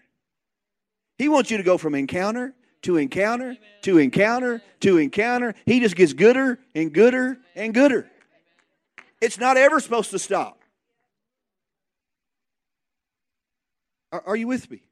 See, that comes out of your identity. You start understanding you're a son, you start understanding your rights.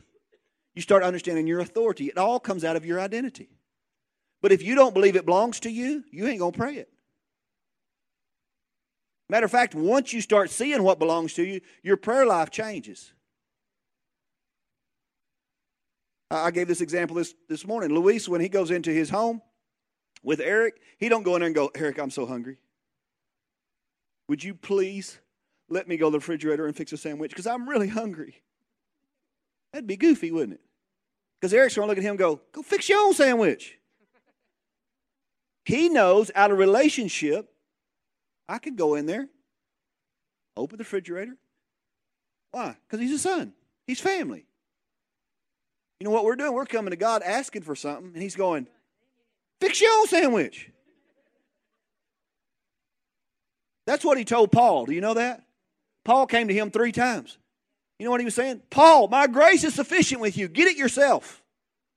Paul was asking, take this away. And God's saying, you deal with it. I've given you the grace to deal with it. Hello. See, we're praying and asking for God for things that he's already given us. Now listen, don't raise your hand. How many of y'all pray and ask for money? Don't raise your hand. Let me ask you something. How's he going to give you what he's already gave you? He said he became poor and made you rich.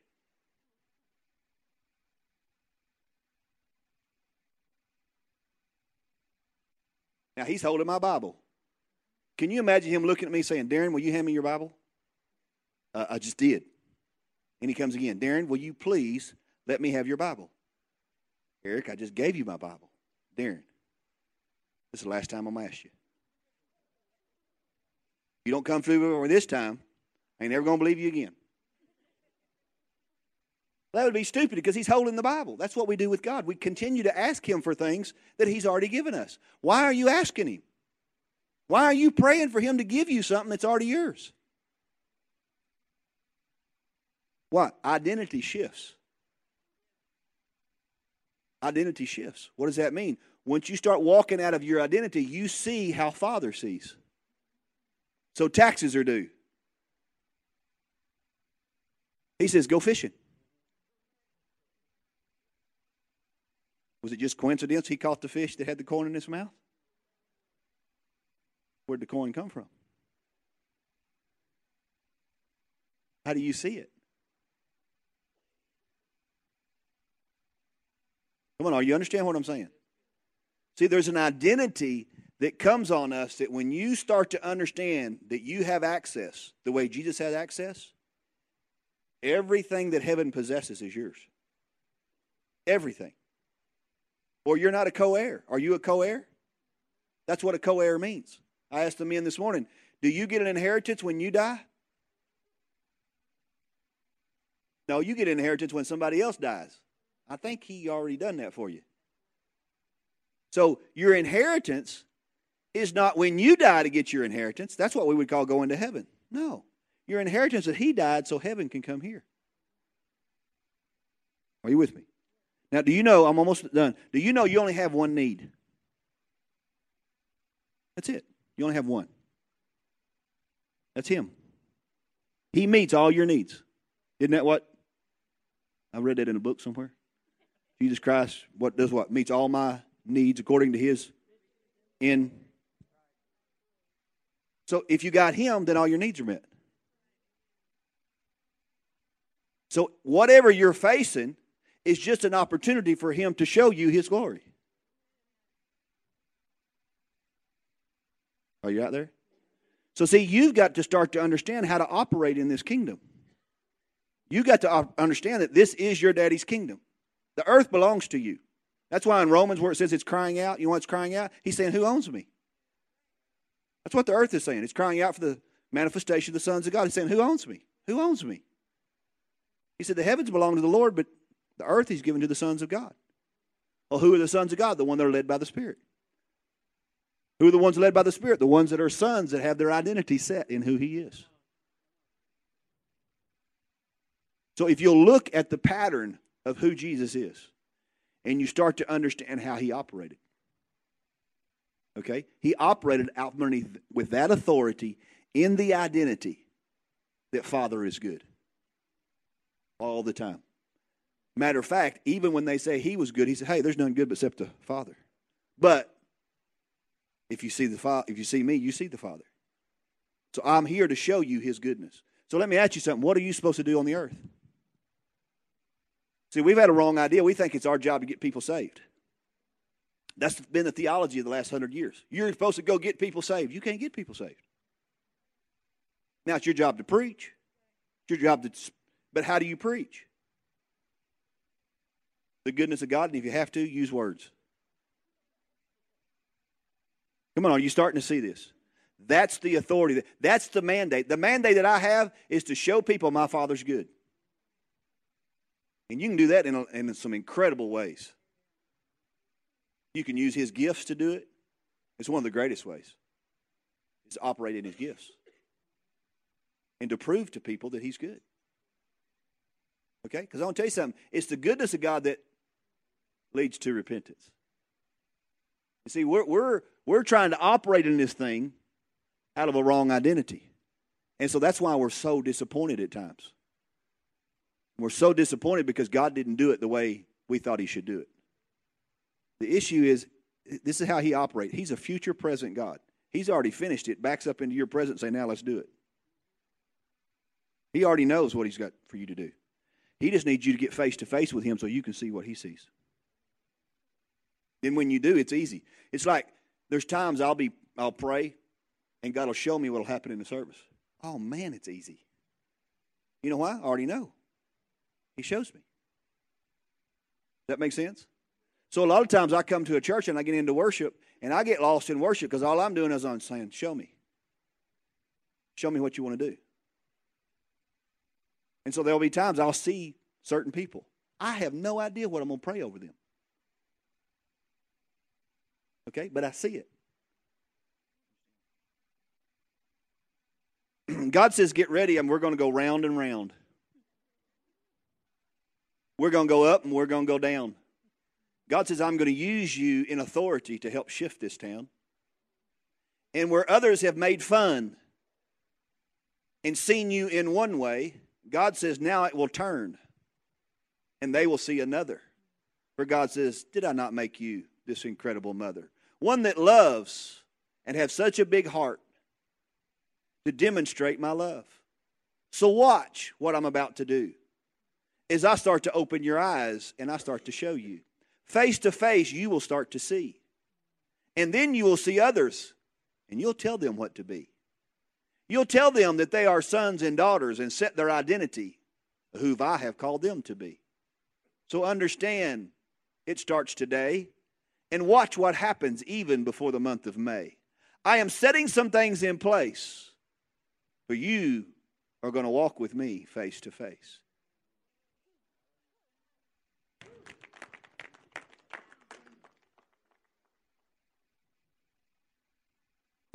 Louise, can I pray for you?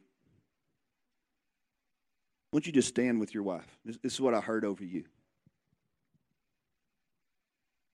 I heard some things about your life.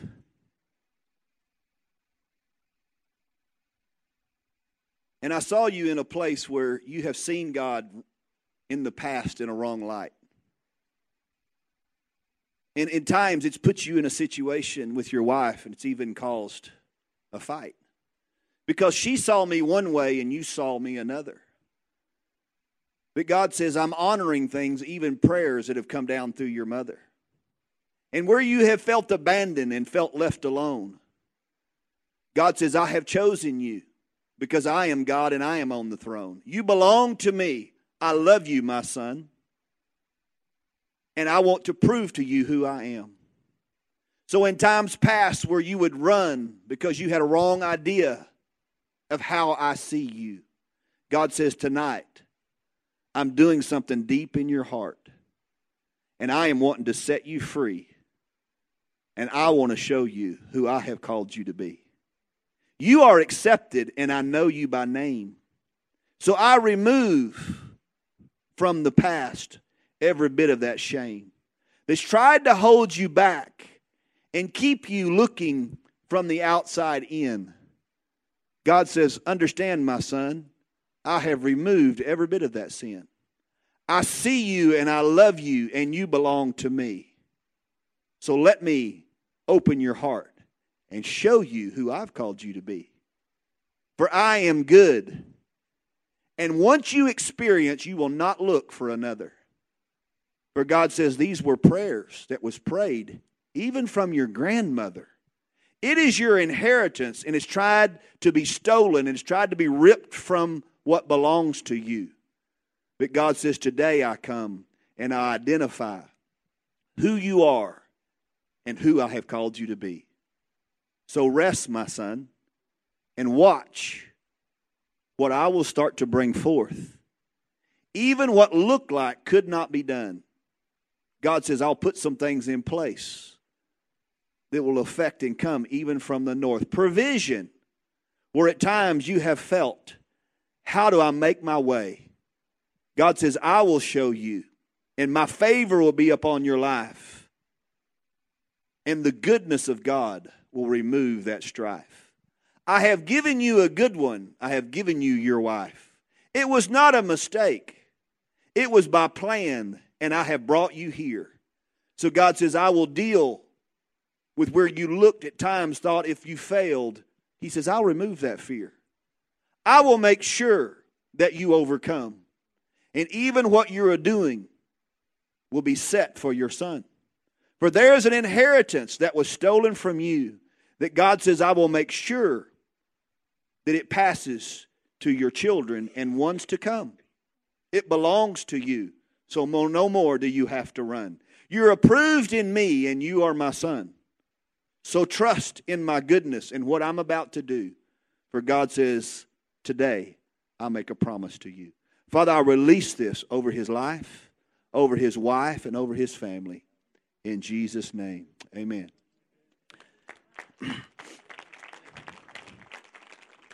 I can't make up stuff that fast. Amen. I want you to hold out your hands for a minute. I saw this over the church tonight. And I don't know if you remember last time I was here, I saw a storm, and I prophesied that storm.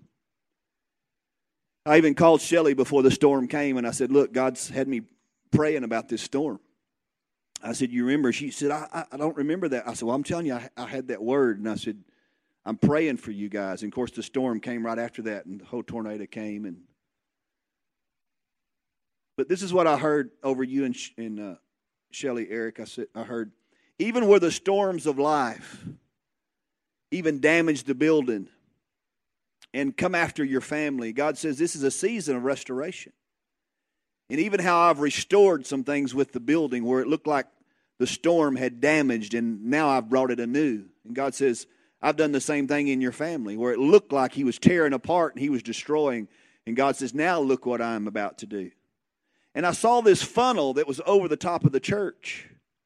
But this one wasn't pulling from down up. This one was coming from up down. And I said, God, what is this? And he says, it's access to bring heaven to earth. And God says, I saw this set over this building. And I said, God, what are you doing? And he said, this is not visitation, this is habitation. And God says, I'm going to restore what was lost in the season. And I saw in this region where favor had come upon your life, and I saw you meeting with other pastors in this region. And God says, things that I've put into your heart that you have waited and said, what's the right season to come forth with this? God says, you're moving into that time. I will bring them, and they'll want to learn from you.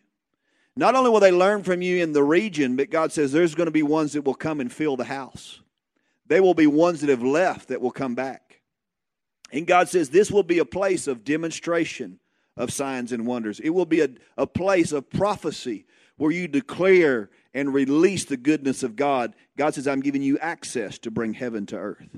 There will be new industry that comes into this region that will be prophesied from this house. God says he is moving on the schools. There is a youth explosion that is going to happen in this region. And God says it will come out of a crisis. It will come out of what looks like is death. And God says, I will bring an awakening and life will come. And the hearts of ones that have been hardened will be tender and they will be open to me. And God says, I will give you access into those schools. I will give you access to this generation. I will give you ones that will help you with the harvest to bring them in and disciple them and to raise them up.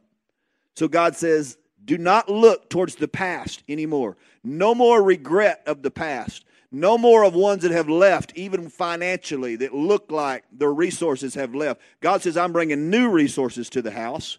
I'm bringing new resources to this region. And God says, I'm going to put them into your hands. And I will do this inside the house and outside the house.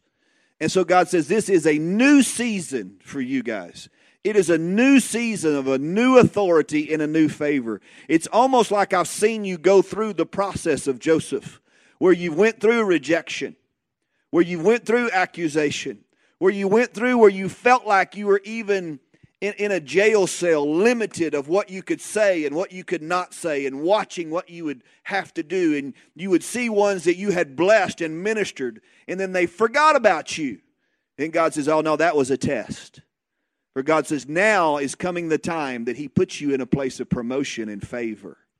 And He will give you strategy in this city, in this region. God says there is a promotion that is coming, that is already here spiritually, but it's moving you in physically. And this is what I heard Him say. You have been tried and you have been tested and you have been found faithful. So now comes the rewards of your labor. So God, I bless them. I bless this house. And I release the word of the Lord over them tonight, Father. And we decree it over them in Jesus' name. Amen. I thought that was a pretty good word. Now listen, this is what you have to understand. I don't understand things that I say. Okay? I don't understand it. So all I have to do is just yield and say it. Because a lot of times it don't make sense to me. Okay? Is this your wife? Can I pray for y'all? Would y'all stand? Eric, will you and Shelley come? Just stand behind them. I don't understand this. And I stopped you today when you tried to start saying something. This relationship right here is very key. I saw them holding your hands. I saw them almost propping you up. And God says He so rearranged you in this time. What looks like rejection and some things in your life, God says, I pulled you out. God says, I didn't allow some things to happen that could have happened. He said, I pulled you out of that place. But God says, you're in a season He's going to set you. And you're going to know, without a doubt, destiny and purpose. Because you've pushed things down that are on the inside of you that you knew that was truth. But you're thinking, man, if I preach that, oh my goodness. God says, now is going to be the season that starts to come forth. There's much in there that you've held on to. And God's saying, it's me. It's me. But disappointment has tried to stop this. Persecution has tried to stop this. It's almost tried to take you in a wrong direction. Almost like, well, maybe should I go get another job? Should I go this way? And God's saying, you know what you're called to do. And God says, this is a season He's going to set you. And He's going to restore to you. I keep getting this word about restoration. But God says, in the alignment of what He's doing with you in this new season, it will be different than what you think, but it'll be bigger than what you think. He has built a foundation in you. So now you're coming to a place you're going to be able to see further than you've ever seen before. And understand this, there's a protection over your wife. She's going to be all right.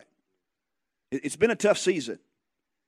But there's some healing that God says is coming to you, ma'am, that's going to go deep into your heart. And there's going to be a new zeal and a new vibrance that comes to you. Where hope deferred has made your heart sick, God says, I'm going to stir you. Because I haven't called him, I've called y'all together. And where the enemy's tried to destroy you because it's been tougher on you than it has him, he's almost got like rhino hide. He's been able to deflect some of those things. But it's been tougher on you. Because those things hurt. Those words hurt. Those disappointments hurt. But God says this is a season He's going to show His faithfulness. And He's going to show His favor upon you. And where resources have been tight and finances look like they have fled, God says this is a season where the enemy has stolen, he's going to have to pay back. God says this is a season that you claim the resources that were taken from you. That even when things happen in your life, there was resources that should have been given to you that didn't come. They were taken. It was unjust, says the Lord. And God says, I have judged it, And because you have kept your heart right, you will see the return and the blessings of the Lord. And so, Father, I release this over them. And I say, God, this is a season to set them in their identity, in their purpose, and in their destiny. And God, I release healing where words and disappointment have tried to stop the things of God. I release restoration, God. And I release your blessings upon them. In Jesus' name, amen. Amen.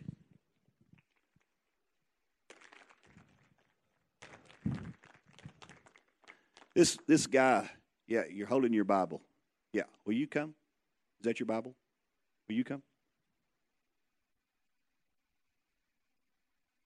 Is this okay? I know OU's playing, but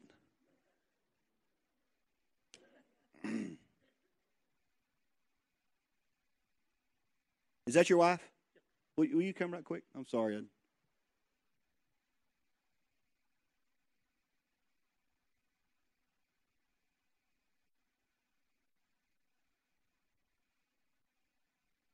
I'm just going to tell you what I heard over you guys. You're more important than what you see. I saw you like pillars in this house. You're a strength to people. And God says He wants to give you more influence. I saw you like a mother and a father, but almost like a grandfather and a grandmother. And what I mean by that is, you know, it's almost like mothers and fathers are raising their kids, and then grandfathers and grandmothers almost like you get a second chance.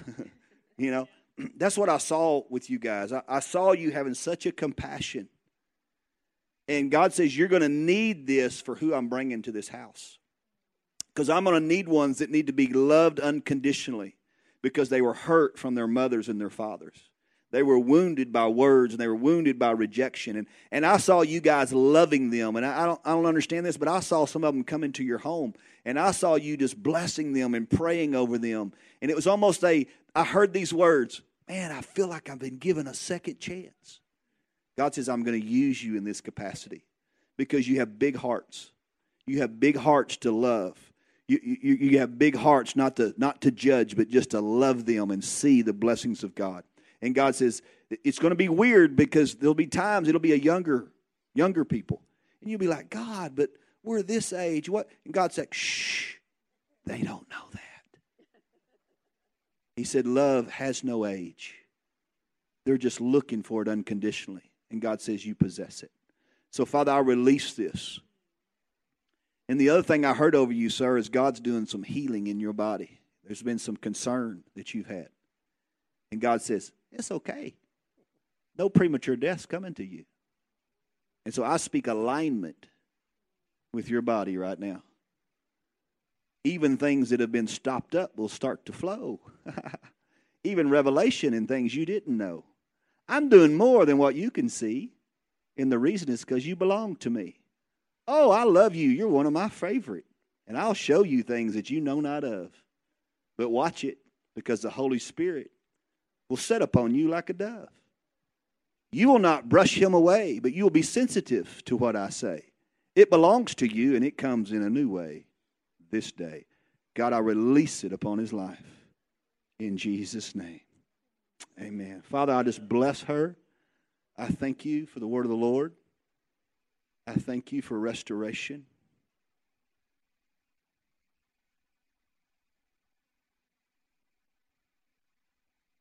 I just seal it, Lord. In Jesus' name. There's a sweetness, almost like honey. It's what I heard God say, just taste. Like honey, it'll be sweet. Some things he's bringing, and he'll lay at your feet. You'll say, but God, I didn't deserve that. Why did you bring it to me? And God says, I'm just wanting you to understand the love, because I want you to see that you're my favorite and you belong to me. So I'm going to open your eyes so you can see. You will taste, and it will be sweet. Oh, the things that he will bring to your feet. You are one that I can trust. And I'm going to put things into your hands. And people will see that there's no way this comes from a man. You belong to me. Now watch what I'm going to do. And watch what I'm going to start to show you. Father, I release it over her. and I bless her with the word of the Lord. In Jesus' name, amen. Y'all together? Y'all come here. Y'all getting around here somehow? Y'all go to this church?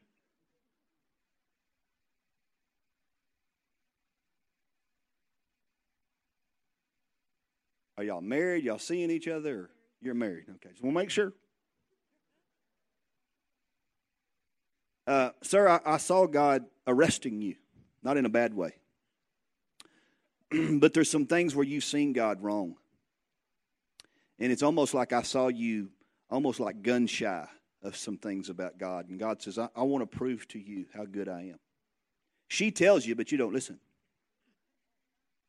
And I don't mean that in a wrong way. It's just almost like, it's like she has a different relationship with you. But God says, that's going to change. That's going to change because he's going to prove to you who he is. And you're going to see it through his goodness, and you're going to see it through resources. Because you've been stressed out about some things, even with resources, and God wants to prove to you. And so there's a favor that's coming to you that has to do with resources. And you'll know when it comes, this is what that guy was talking about. But God's saying he wants you to understand it's coming from him because he's after you. And there's some relationships that want to pull you back in a wrong direction. And she's been telling you. And you know that you're going to have to make some adjustments there because it would want to pull you in the wrong direction. Not that they're bad people. It's just they're not going the direction you want to go. They're not going the direction that God wants to take you in. So he's going to settle some things in you. He's arresting some things in you. And he's saying, give them to me. Because there's been some disappointments in your past. Even when you were raised, some things that happened that brought disappointment. It's almost caused you to see God and kind of stand back like, I'm not too sure about that. But God is so wanting to show you his goodness. Okay, because he's got some things that he wants to align for you that has to do with family coming. And so, Father, I'll release this. I'll bless him with the word of the Lord, and I say, arrest him, God. Arrest him with your goodness. Arrest him with your provision. Show him how awesome and wonderful you are. God, I release it over his life. Y'all want kids? Y'all have any so far? You want another one? Okay. What do you have right now? Okay. What do you want? Okay. I'm making sure. Father, I release the word of the Lord, and I bless her, and I bless her womb in Jesus' name. I had a word the other day, and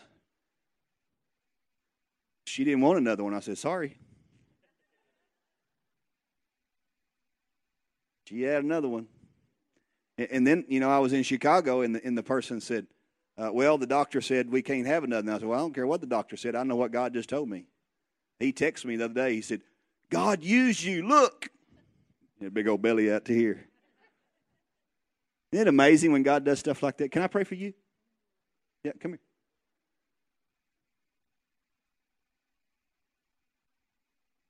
here. I heard God say, don't give up. I ain't done. What looks like disappointment, I'll turn it around and show you how to have fun. God says, I will align what looks like has been broken, and I'll put it back together. And I'll show you that it belongs to me, and it will be better than what you could have thought it would be. For God says, I've seen the cry, and I've seen the disappointment and the pain. God says, trust me, I'll turn it around, and I'll use it for your gain. What looks like he can't be caught. God says, he don't know. He will start to hear.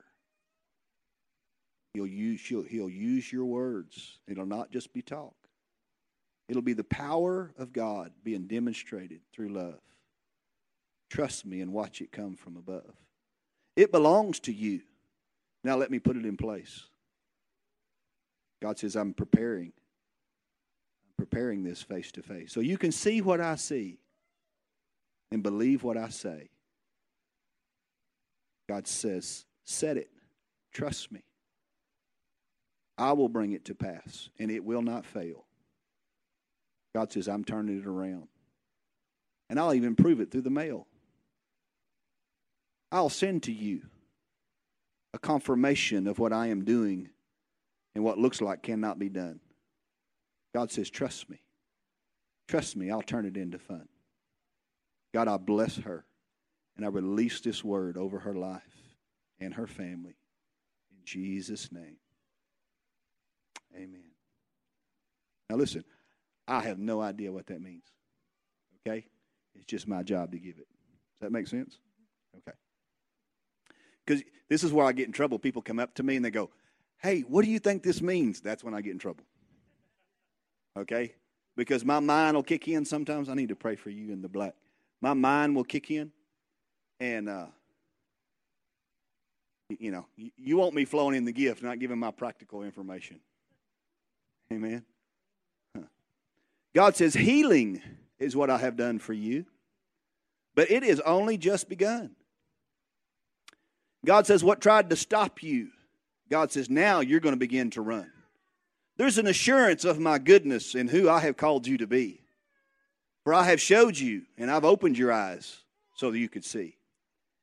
It's about your family and the greatness and even things I've called them to do. And God says, I'm showing you in this season a new authority to release and to prophesy and to decree. For God says they will experience me. What the enemy tried to steal and to break apart and cause you to walk away, God says, I restored. I showed you my goodness. I brought that day. The day of life where it looked like it was taken away. But God says, I'm good. I've showed you my goodness. I will prove to you, even through your kids and things I have called them to do. You will see the greatness, and they will turn and call you blessed for what the enemy tried to destroy. God says, I allowed and released grace. He said, this is a season where I'm going to show you things face to face. Disappointment will be wiped away. God says, even this day. It is new, and it starts to release even a new peace where you can trust and know my heart for the future and what I'm going to bring. So understand, I'm married to you. I've promised you the ring. Wear it with the goodness and demonstration of who I am and what I have showed you I can do. Trust me with your children. And I will release in them in an early age what I have called them to do. You will see my goodness and why the enemy was so afraid of your seed. It's because of what I have called them to do and where I will send them and the impact they will have. It belongs to you. Trust and see that I am good and I'll bring it to be. Father, I release it over her and over her family in Jesus' name. Amen. Those, sometimes I get to feel it. I don't like to cry like that, but sir, will you come? Oh, yep, you're it. Nobody behind you. God says, do you think it not strange how I spared your life? How I saved your family? How I protected your wife? Your wife here? Okay.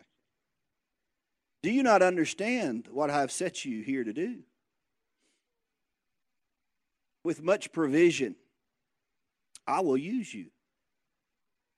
What the enemy tried to destroy, did I not give back? It says, now I'm going to show you how to attack. There is many lives that I'm going to use you to help change and point in the right direction. So understand, even from your past, what looked like rejection. We're just bringing you to a place that you would see my grace. But it's about to change, and now you'll start to see who I've really called you to be. One that will shepherd, and one that can be trusted with what I put into your hand. For God says, I'm going to use you with many, many, many men. Ones that are broken and look like have walked away. God says, I'm going to put them into the place where you will start to speak and release a new grace. It belongs to you because you've experienced it and you know who I am. And I'm going to use you to demonstrate, not just with words, but with power. God says it belongs to you. And with the goodness of God, He will start to shower the blessings that will come and the hearts that will turn. So trust me, your heart's going to begin to burn. It will get stronger. And it will come with a new grace because I'm calling you in to a new place. A place of intimacy that you have yet not known. But it's coming. He's calling you in. He's calling you into the throne to receive that grace so that you can demonstrate it and prove my face. The goodness of who I am, you will show to others. It belongs to you. And I am giving it away freely through your life. So God says, set your feet. No more strife. No more trying to get it. You have my approval. I give you my name. So even where the enemy has come against you trying to bring that shame, he removes it today, never to return. I'm setting you in this house. I'm setting you in this region. I am releasing and giving you a voice. For you see, son, you're my choice. So the enemy wanted to take you out. Oh, but I protected you. And everybody looked without a doubt. That had to be God. There's no way that could have happened. God was proving His goodness to you. And He's setting you in this place so that you would demonstrate even that grace. So, Father, I release this over his life. And I thank you that even the testimony of your goodness, when he talks about it, it will release an anointing to touch people's lives. Even things that he's been through in his life where the enemy tried and attacked his identity. God, you've settled it. He's your son. But it will bring deliverance and it will bring freedom. So I release it in a new way tonight. And I bless him with it in Jesus' name. Amen. Amen. All right, we'll save the rest for in the morning. Is that okay? Have a double feature? Is that all right? Let me pray over you right quick. Father, I thank you for the people tonight. I thank you for your blessings. I thank you for this house, God. I thank you for what you've promised them and the things that you're doing. God, I thank you that when me and Sheila come here, it feels like family. You know, we go places and preach, and there's times we minister, but when we come here, God, it feels like family. And I know you've united our hearts together, and we thank you for the honor. We don't take it lightly to stand before this people and bless them and release your words over them. And so we just release everything that's in us. We release the blessings of the Lord. Hang on. I was almost done. Sorry. Mark, will you, Kayla, stand? I saw God turning some things around for you. Where you have been through this and it seemed like so much unknowing. Even when you felt at times pressure to make a decision, you knew that you couldn't make a decision. You knew you had to wait. And I saw you standing before a gate. And I saw where there was a lock. But God says, I put the key into your hand. And I'm giving you authority that did not come from man. I'm teaching you and training you how to unlock this gate and both of you walk through. Because I want to give you land. I want to give you resource. I want to give you favor. Far beyond what you can now see. That's why what looks like denial, you have to trust me. It's better than what you can now see. Oh, it will come. It's already done. But God says you got to choose to trust me and celebrate and know how to have fun. Even with each other. And then the time will come.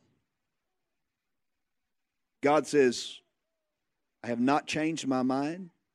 I have not thought of another. It belongs to you. But what I am doing is much deeper because it involves two. So trust me. Know that I have spoken it and I will bring it to pass. So you don't have to keep asking. It's already yours, and act like it's already done. Trust me. Trust me in this season. Trust me and have fun. It looks like others were getting their prayers answered and you have passed us by. But God says, you don't understand. I am going deep in you. I will guide you with my eye. It is so much bigger because it's not just for one nation. I'm going to use you, and you will raise up many sons and daughters because I've called you to for a demonstration.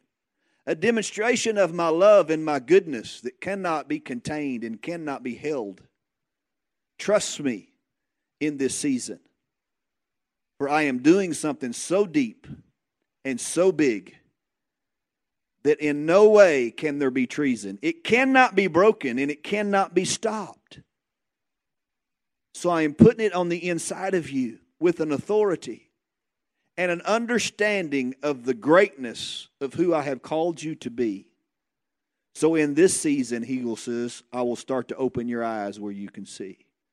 That's why the decisions between now and January 31st was a line that he has drawn from you.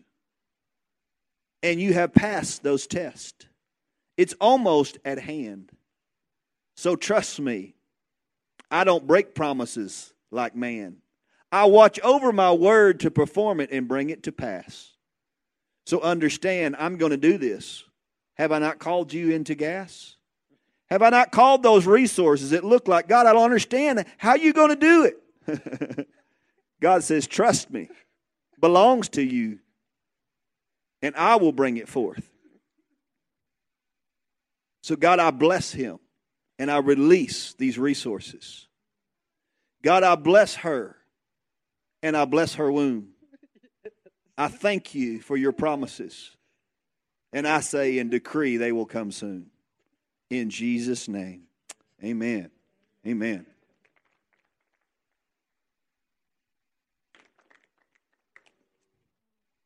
Nothing wrong with prophesying over your own spiritual daughters and sons, is it? Amen. Here you go. Praise the Lord. God is good. Sheila. Sheila doesn't get to be with us tomorrow because she gets the joy of going to pick up, I don't have my shoes on, Josie. So, share something. Well, I was looking at my phone, which is really rude. And you pretend it's your Bible, you know. But it never was my Bible. I was looking on Facebook because my daughter just arrived. She's been in India for 5.5 months, and it's on the 4th ticket, and it's been a big fight to get her here because her visa was up, and she was stuck in Chennai. And so she just landed in Boston. And I just want to shout because she carries politics, and she carries government, and she carries authority, and God already told her who was going to be president. And she said, Mom, I haven't wanted to say it because it's kind of scary to say that. But when we realized she could fly into Orlando or JFK in New York and then Boston. So she just arrived in Boston, and I just put on Facebook really big that my daughter is on American soil, and she's there to ring the Liberty Bell. She's there to prophesy. And so we just appreciate you guys. It's such a joy to be here. We're going to get up we're kind of crazy. We drove 2 cars here, and it's 6 hours, apparently, according to the Google map, to get to Dallas. So we're going to leave here, what time? 4-ish. Because I want to be the one to pick Josie up. So, but it's just, I know that God is, Darren was pretty calm tonight as he's talking and he's sharing. But this is such a deep group. It's like there's been such a tilling of the soil, and I know God's planting some things really deep. It's been even hell just trying to get here, hasn't it? about like an hour before we left, my one daughter had a wreck and hit a deer, and it landed on the hood of her car, and two huge dogs in the back of the truck. The German Shepherd jumps out and tries to finish off the deer, and the Great Dane, and my daughter's little bitty, the Great Dane is still in the back of the truck, and she's holding the Great Dane, screaming because this deer's floppy. And then a man comes with a gun and shoots the deer over and over. So that happened an hour before we came. And then we just found out this morning that the truck couldn't be towed until the next morning, so somebody broke in the window and took her stereo and stuff, And I'm like, boy, what does God want to deposit here?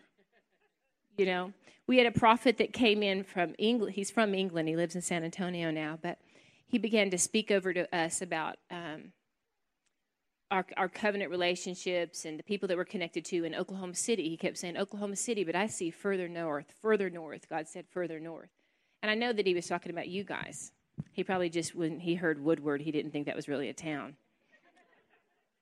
So, maybe he saw it on the map. And so we just appreciate and are just so honored to be in covenant with you guys and just to be here. And so I want you guys just stand with me. And let's just put our hearts, just lift your hearts up. I want you just to imagine yourself. Just close your eyes. And if you can see Jesus, awesome. But if you can see Father God, I just want you to imagine yourself cheek to cheek, like Eric and Shelley were earlier. Can you see that? Just get really close until your cheek touches. Just imagine that. Can you see that? Now I want, with Father God, and I want you just to allow him to draw you up off the earth. Just wrap your arms around him and just be cheek to cheek with Father. Can you guys see that? Just give me a little nod if you can imagine that. Okay, now I want you just to look back down on the earth and tell me how big any problem that you've ever dealt with is. You're in that place with Father, and you look down, and I can imagine even the splitting of the Red Sea was really no big deal. Anything that Father would do on this little bitty earth was really no big deal because he's such a big, big daddy. And God, we just are just so amazed. The enemy said, what is man that you are mindful of him? And God, we know who we are without you, Father. And I thank you that you're showing us who we are, God, that you're unraveling the secrets of who we are with you and in you, Father.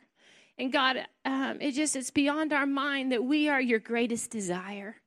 I want you to say, I am my Father's greatest desire. It's me. Say, it's me. I'm his favorite. Not according to my behavior, but because I carry his DNA. Father, we're just in awe of you. God, I thank you. We don't have to earn anything. God, I thank you. When you glance in our eyes, you see your eyes. God, I thank you, God, that when we look at your smile, we know that it's our smile too, Father. God, I thank you that the people here, God, are being healed and restored, and they're understanding your love like never before, God. God, we open our hearts up for change, God. God, we don't want to be to know you out of the limitations of our mind and our emotions and our memories. And Father, you're doing this in us, God. Father, when you said over Jesus, this is my son in whom I'm well pleased, he took those very words, the same words that created the heavens and the earth, and the same words that created light, and the same words that spoke everything into existence, said, this is my son in whom I'm well pleased. And Jesus entered those words, and he rested in those words, and he walked out the rest of his life in those words. God, I thank you that you're pleased with us, God. God, I just pray over your people, your sons and your daughters, that they hear your voice and they hear your pleasure, God, that they see your smile and they sense your warmth, God. God, I break every religious spirit, God. I break every religious pattern, God, that would say that your voice is harsh, that your voice is judgmental, God. I break that off of their minds and off of their thinking and off of their memories, God. I thank you, Father, even as this harvest of young people come in, that you've raised up people in this place that don't operate out of that religious spirit that says God is harsh and he is mindful of your sin. But even the couple that you identified that's going to pour out love on young people, God, I thank you that this is a body, God, that is ready and waiting with open arms, God, to give out the unconditional love that you placed in them. God, it's just our honor and it's our pleasure, God. You're our greatest desire too, Father. I thank you for your goodness, Lord. Amen. Praise the Lord. I just want you to prepare an offering. Before you get your mind on that, as I was just standing there and Sheila was praying, God was just flashing back to me all the times that we spent with Darren and Sheila over the last 12 years. The times that we went wherever they were at Oklahoma City, at Church on the Rock, where we went to the camps, and the words that were deposited into us, the times that Darren's prophesied over us, the times that they've been there to pray us through some difficult times in our lives, some hurts through ministry, some hurts with kids, they've been there with us. And they've been our friends. They've spoken to our lives, and what they've deposited into us, we've deposited into you. And change has come about because of God in them. They were the ones that brought forth Sheila was like, spiritual slavery to spiritual sonship. We read that and it was like, oh my goodness, our world was turned upside down good. And culture of honor with Danny Silk and Bethel ministry. And so because of them seeking the face of God, I know they've touched a lot of lives, but they've touched ours. And then we've touched you, and you've touched others. And the last 2 years, what God has done with us just walking at a different level of love has because of God in them depositing in us, depositing in you. So tonight, I just ask that you link with that covenant that we have with them, and you sow seed into what God is doing in them and where he's taking them, what he's doing in them, because we're all connected, and they're our family, and we love them, and we honor them tonight. So just come up and give. We love you. We bless you. And we'll see you tomorrow at 10.